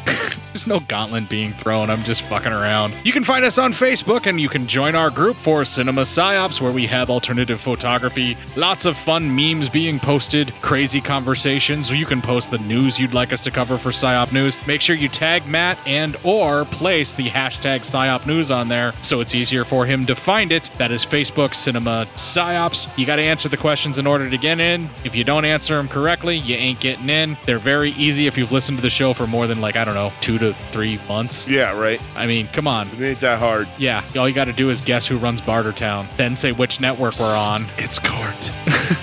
That's Legion Podcast Network. And then I ask if I should fire you, I think is the third question. It's usually just say yes. You can find me on Facebook, Court Psyops. You can find Matt on Facebook. He is Matt Psyop. You know the drill with the board with the fucking words brutal on it, and it's all yellow and jaundicey. The board with the face and the words. If you would like to email feedback to Matt and tell him that you would like to co-fund scissoringenthusiast.com with him, good be psyopmatt@gmail.com. If you would like to email feedback to Court and tell him you do not appreciate all of those references to necrophilia as if it's something that he's actually into, you're out of luck. But anyway, cinemasciopscourt@gmail.com. You know, seeing our fans, I don't think I have to worry about that. Some people like corpses. Some are repelled by the smell. You can find us on Twitter, where you can twit a couple of tweets to a couple of twats of your Scissor Enthusiast poster pictures. Whatever weird shit you got going on there. I am at Court_Psyop, and he is at Psyop Matt. I would like to thank every single one of you for downloading and listening to this episode. Kick the fuck out of this week, folks, and make it your bitch. What could I do? Well, no one told me about her, though they all knew. But it's too late to say you're sorry. How would I know? Why should I care? Please don't bother trying to find her. She's not there. Well, let me tell you about the way she looked, the way she had tan, the color of her hair. Her voice was soft and cool, her eyes were clear and bright, but she's not there.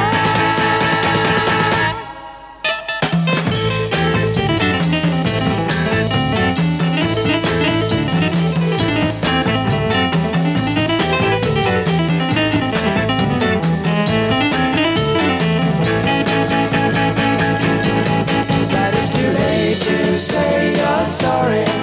How would I know? Why should I care? Please don't bother trying to find her. She's not there. Well, let me tell you about the way she looked, the way she had tan, the color of her hair. Her voice was soft and cool, her eyes were clear and bright, but she's not there.